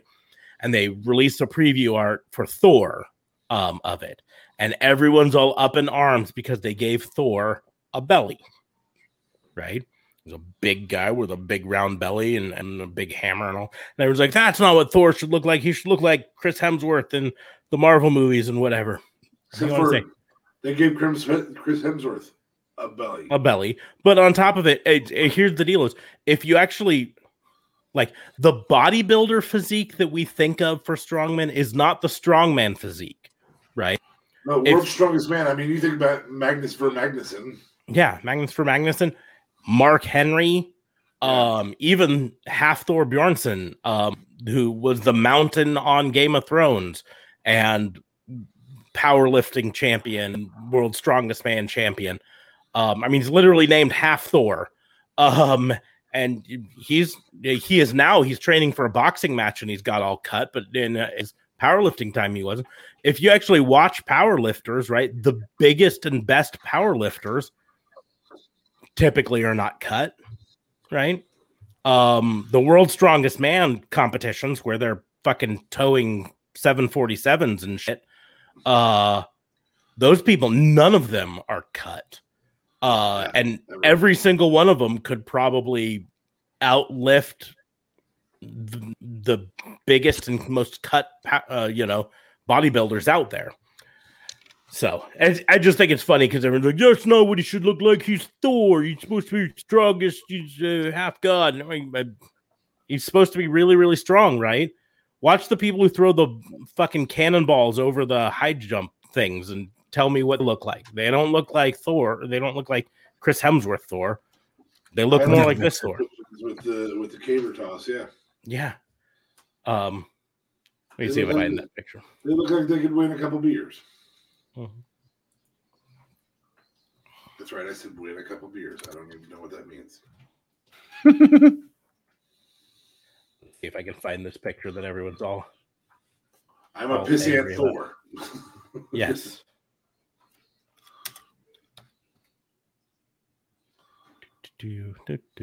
Share this. Side note: we've hit our mark, so yeah, get your little picture up, and then let's move on. That's the Thor. He's also a villain instead of a. So villains have to have something to vilify them, and even pro wrestling has proved this. I mean, John Tent is a great example. Villains are fat. Yep, but he's also supposed to be a strong man in the Norse mythology, where they fucking sit around drinking mead before they go out and destroy shit. Correct. Right. I find it odd that he has red hair instead of blonde hair. That part I do find odd. But anyways, that's all. I just thought that was a funny idiots. Story. They're wrong. They're idiots and wrong. Yes. Yeah. You're wrong. Anyways,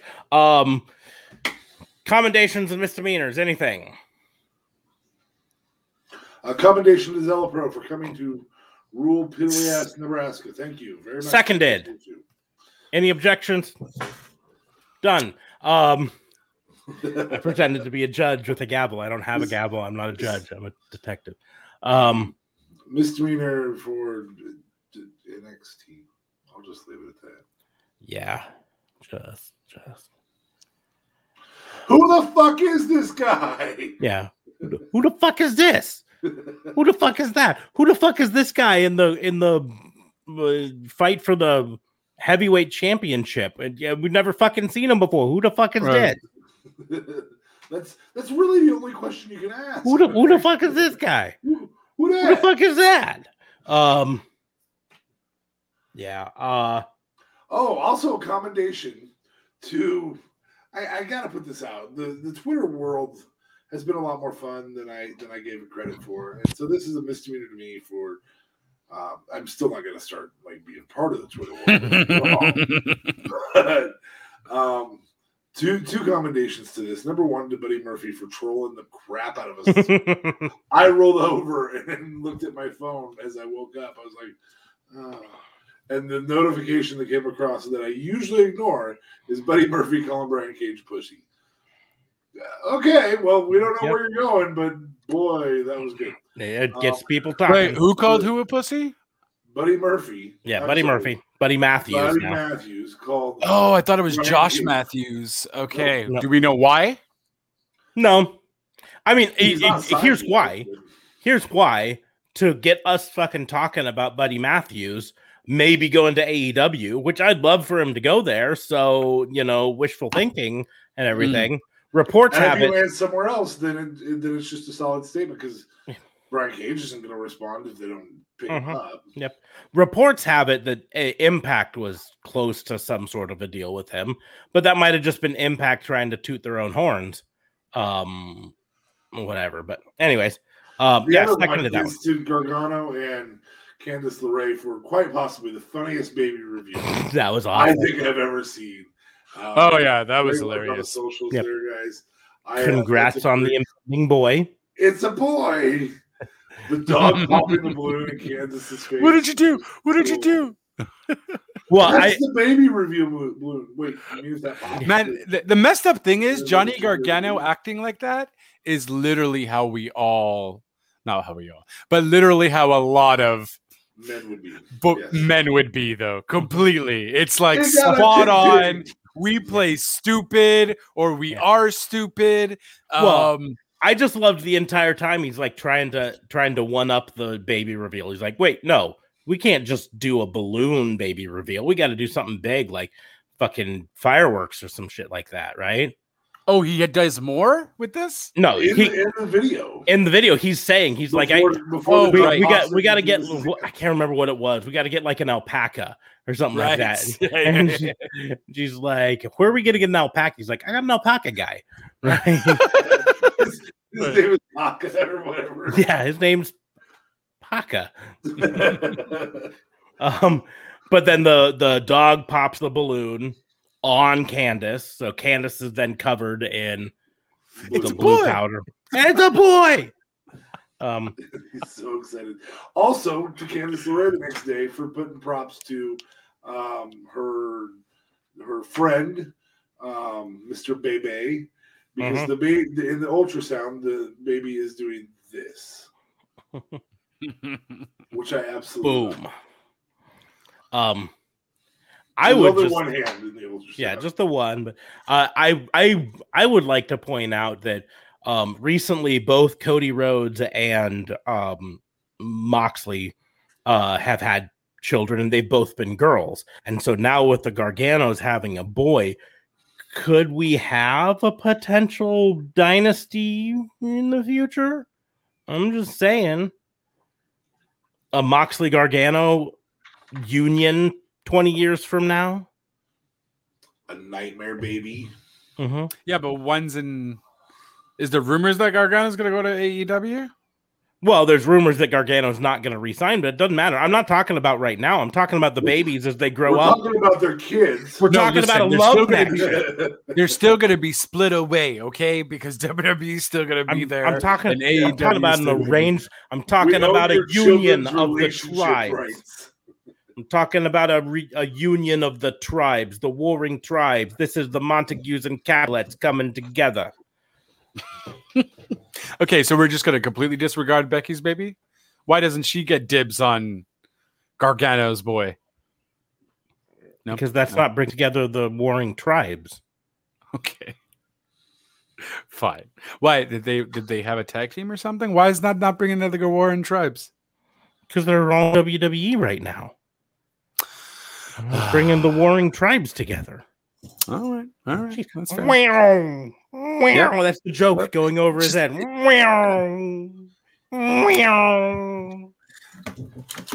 This is the joke, sucking balls. Catch us on Wednesday nights when we do Baby Matchmaker. That's right, yes. Baby Matchmaker Institute. That's what we're going to start doing from now on. Whoop, whoop. And we're going to do it all in ASMR. So, I would love to whisper. It would be a good time. Welcome to Raw and Order, the Wrestling Booking Unit's ASMR feed.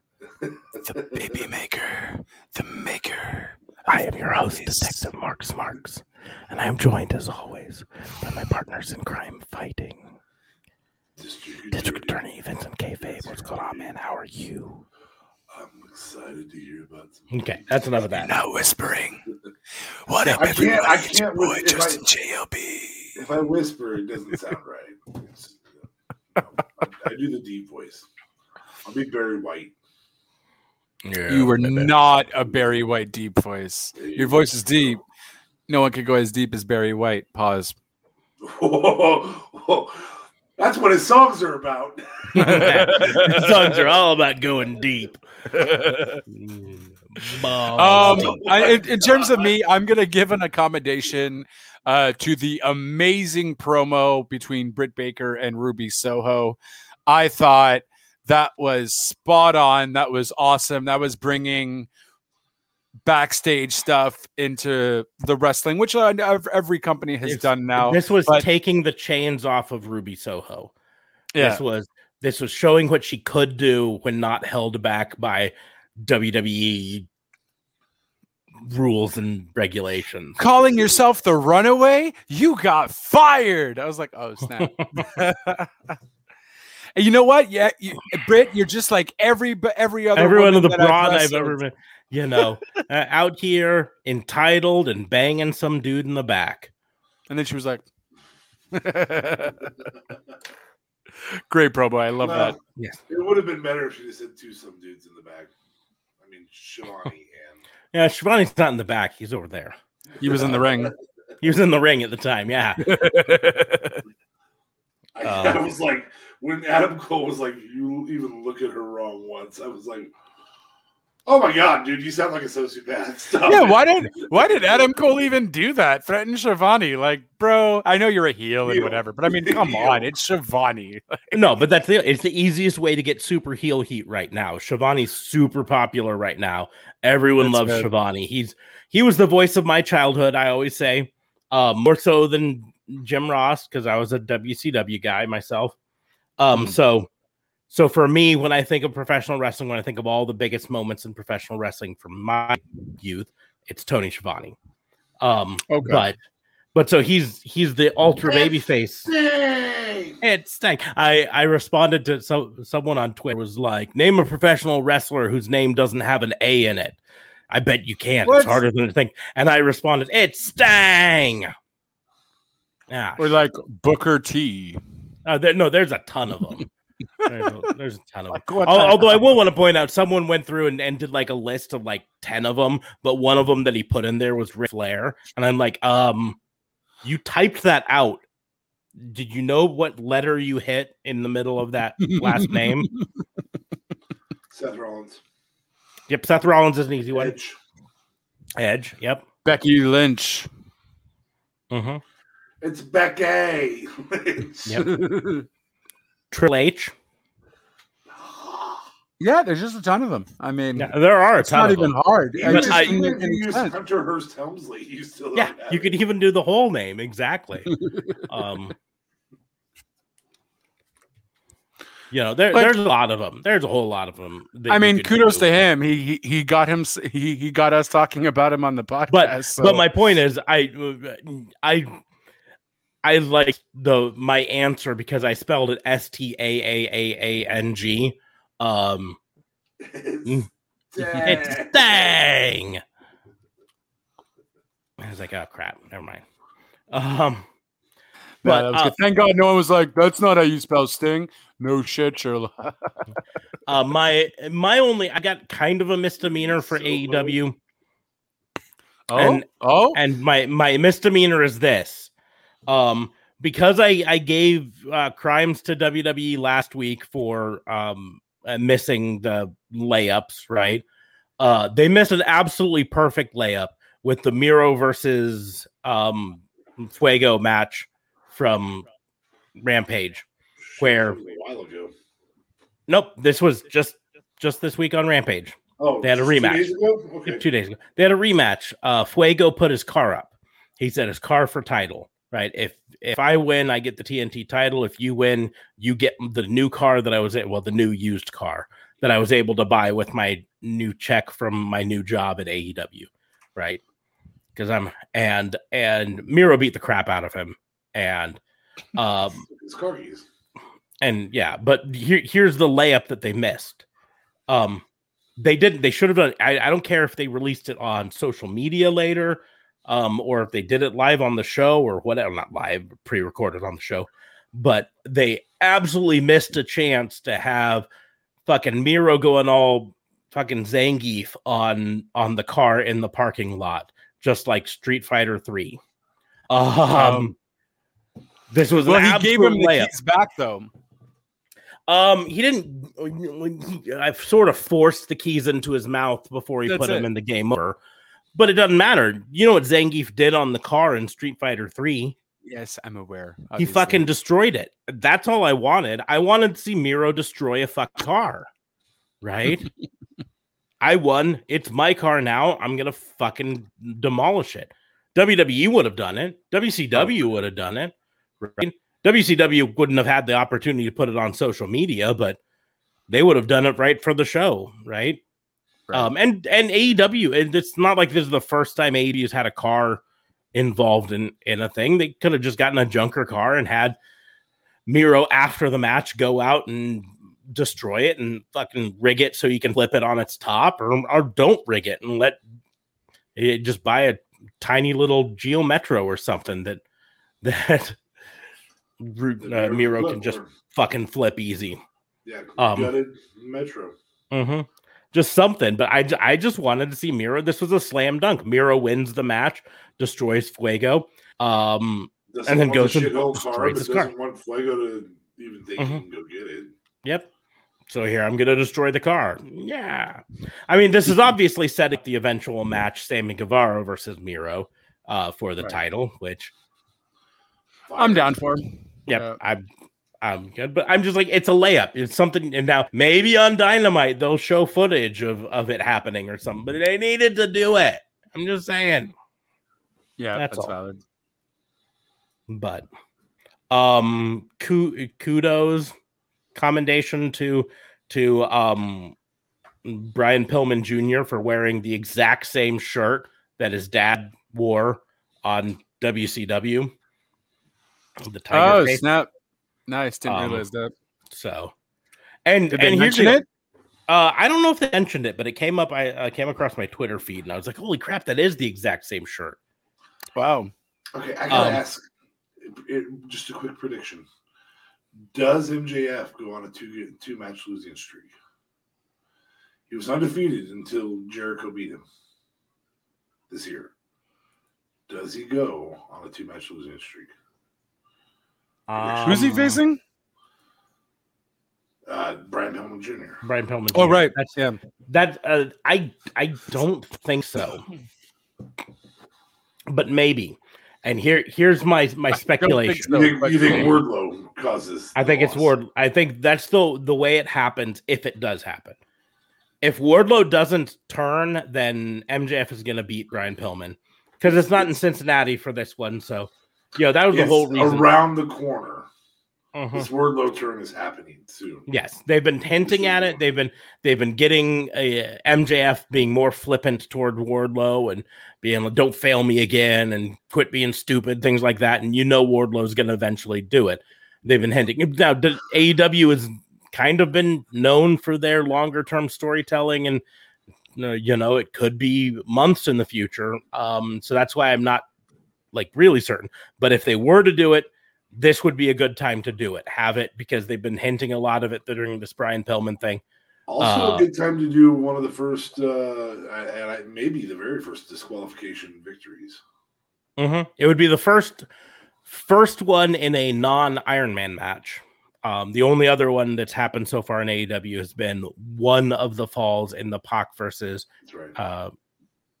Omega Pac versus Omega match. Anyways, so yeah, either a disqualification or a full turn by Wardlow costing the match, allowing Brian Pillman to win. But that would be. But I'm not 100% sold that it's going to happen yet. And so if the turn doesn't happen, then Brian Pillman's going to lose. But I will point out they did really good with allowing the hometown boys in Cincinnati to get the hometown pop and get the recognition and all of that stuff and get that face heat. Also, to build this up. MJF, good job being a fucking prick. God, yep. Brian so good at that. Oh my God. I was just like, what the fuck, man? Yep. Was it this week he also said you suck? What was it? It was in Houston. When was he in when were they in Houston? It was like you're just like the crowd, you suck just as much. Maybe it wasn't Houston. He was name dropping a few people though that were popular in that hometown, and you suck just as much as he was referring to women in that state, like them being just completely sloppy. Never mind. But I don't know. It was just. It's been a month since they were in Houston. Oh, snap. But then in Chicago, they were in Milwaukee a few weeks ago. I feel like it was Chicago again. They're going to Jersey. That's where the New York. No, it was definitely. I guess it might have been a while ago. Then no. Last week's ones were in Jersey. 2 weeks ago was the ones in Cincinnati, but last week's were in Jersey. Okay, so that would have been the one. You suck more than your Jersey Shore sluts or something, and I was like, oh my God, he's great. He's a great heel. He is. God, I really like the dude as a heel. I want to stab him every time he talks. Yeah, exactly. It's perfect. Like he's so good, he can bring back the people believing it's so real that they want to kill him after the match. For sure. After the show. Like that. Oh my God. But yeah, that's I think all I have for this show. If you guys are done, we'll probably draw this to a close. Yeah, I think I'm done. I don't know what else. Thank God Dark Side of the Ring happened, or else I would have had nothing negative to say. Granted, the positives were there, but you'd have found something. We could have done it. He uses the same thing every single time. Yeah, we could have done an entire show shitting WWE Raw. It's what we've done before, and I mean, it was fucking like all of the crimes could have been Raw being boring and then one positive crime but they did give Big E the title, so there's that. Right. But other than that, no. I mean, and it took him 2 big indies. Yeah, but you still put over Lashley a little bit. Mm-hmm. But anyways, we will draw this to a close. If you joined us for the live stream, thank you. If you did not, but are watching this on one of the replays on Facebook or fuck yourself. YouTube, yeah, go fuck yourself. Why weren't you here for the live stream? Seriously, right? You think we do this just to hear ourselves talk? We do, but that's beside the point. But if you're listening to this on one of the replays or the cast, thank you. We appreciate it. We would really appreciate, though, if you'd head over to our YouTube page or our Facebook page, or both, preferably, and give us a like or subscribe on those. Helps us out immensely. We would love for you to join us for the live streams. We understand they're not at the most convenient time for a lot of people, so I get it, I guess. We would do this at a better time, but we don't fucking want to. So... Also, the 5, we haven't talked about this in a little while. Remember Apple Podcasts, 5 stars. 5 stars. Yes. 5. Just like 5. The number of stars you will give your vacation to beautiful Turks and Caicos if they ever open up the borders again. Well, their borders are open. It's the water that's true. Problem. Yeah. It's a pretty long swim. Yeah. And you can't fly there. Yeah. I mean, you could get a little kayak and you can paddle boat. Yeah, you gotta have good cardio for the paddle boat that far, though. Good upper body workout. But but you can also support us in other ways, like joining our Patreon or heading over to our merch store at rawandorderwbu.myspreadshop.com.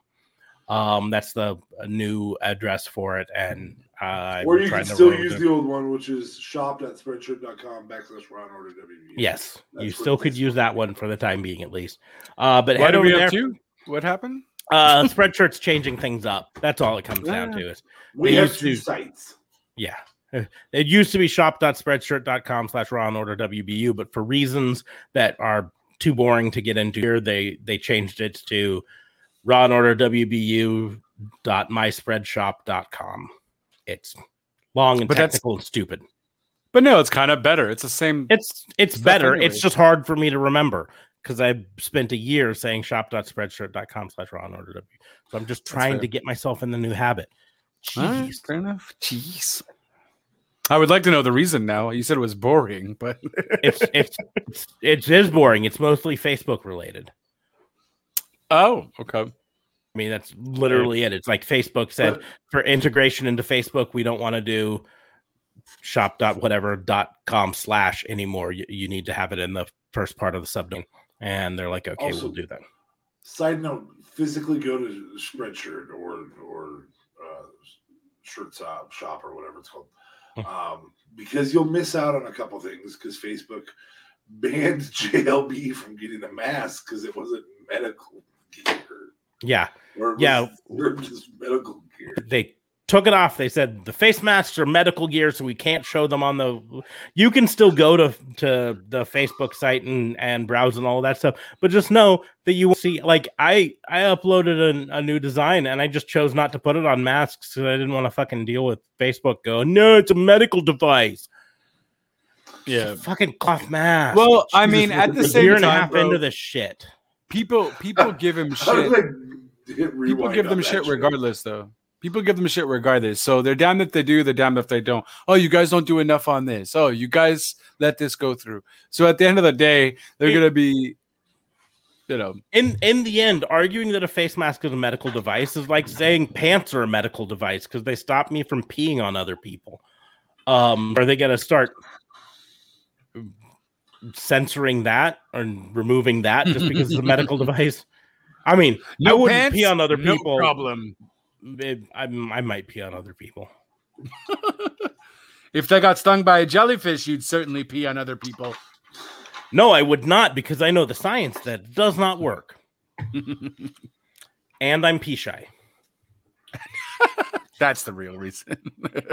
You like him? That kid you to pee on. Yeah, that kid could get Pete.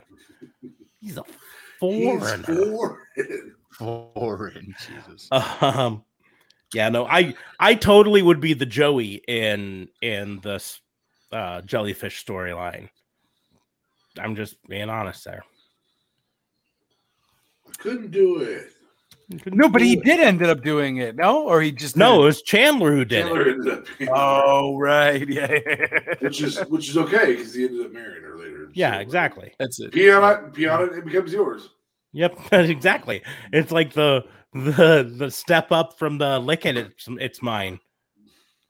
You can't get that. It's mine. I marked it. It's mine. I mean, well, he didn't helicopter dick it first, I guess, but you know. In all reality, if somebody's peeing on something, you're probably not going to lick it. Yeah, in fairness, right? If you want my car, go pee on it, and I probably won't. I can wash my car. I remember some people would do that whole thing where they'd try to spit on the food. Like, oh, it's mine now. I'd be like, oh, fuck you, bro. It's mine still. Like, go fuck yourself. I'm gonna go throw this in the garbage just to prove a point. Yeah, exactly. It's not yours. I'm not gonna eat it, but it's gonna be street rats now because it's not gonna be yours. That's for street rat. That's it. Straight up. Street rat. I don't buy that. Fucking Aladdin can give it to those little fucking whiny kids. Straight up. Oh, fuck. All right, it's going south fast, man. It's gone south really fast. So, going south fast. Anyways, but yes, make sure to like us on all the platforms. Share us with your friends. Share us on social media. It's very handy if you just even go to the Raw and Order WBU Facebook page and click share with your friends and post it on your wall so other people can see it. Great way to support us there, but. The spread shop by yourself. Get yourself a Sasha Bear shirt before we get a cease and desist on them because it might. Surprised it hasn't happened yet. Yeah, it probably only hasn't because we probably just haven't been found yet. That's all. But I will be wearing one. We don't have to worry about it from WWE. The place we're most worried likely about it from is Hanna-Barbera. Yeah. Most likely. I'll be wearing one at the Zello Pro event. Oh, really? So yep. That shit's done. That shit has happened. Yes. Just like this, AEWs. Yep. You didn't do it, so I did it. You copyright the font. Now we got it. Yep. It's ours now. I'm gonna have one on my hat because I'm gonna wear a Pissant Podcast hat.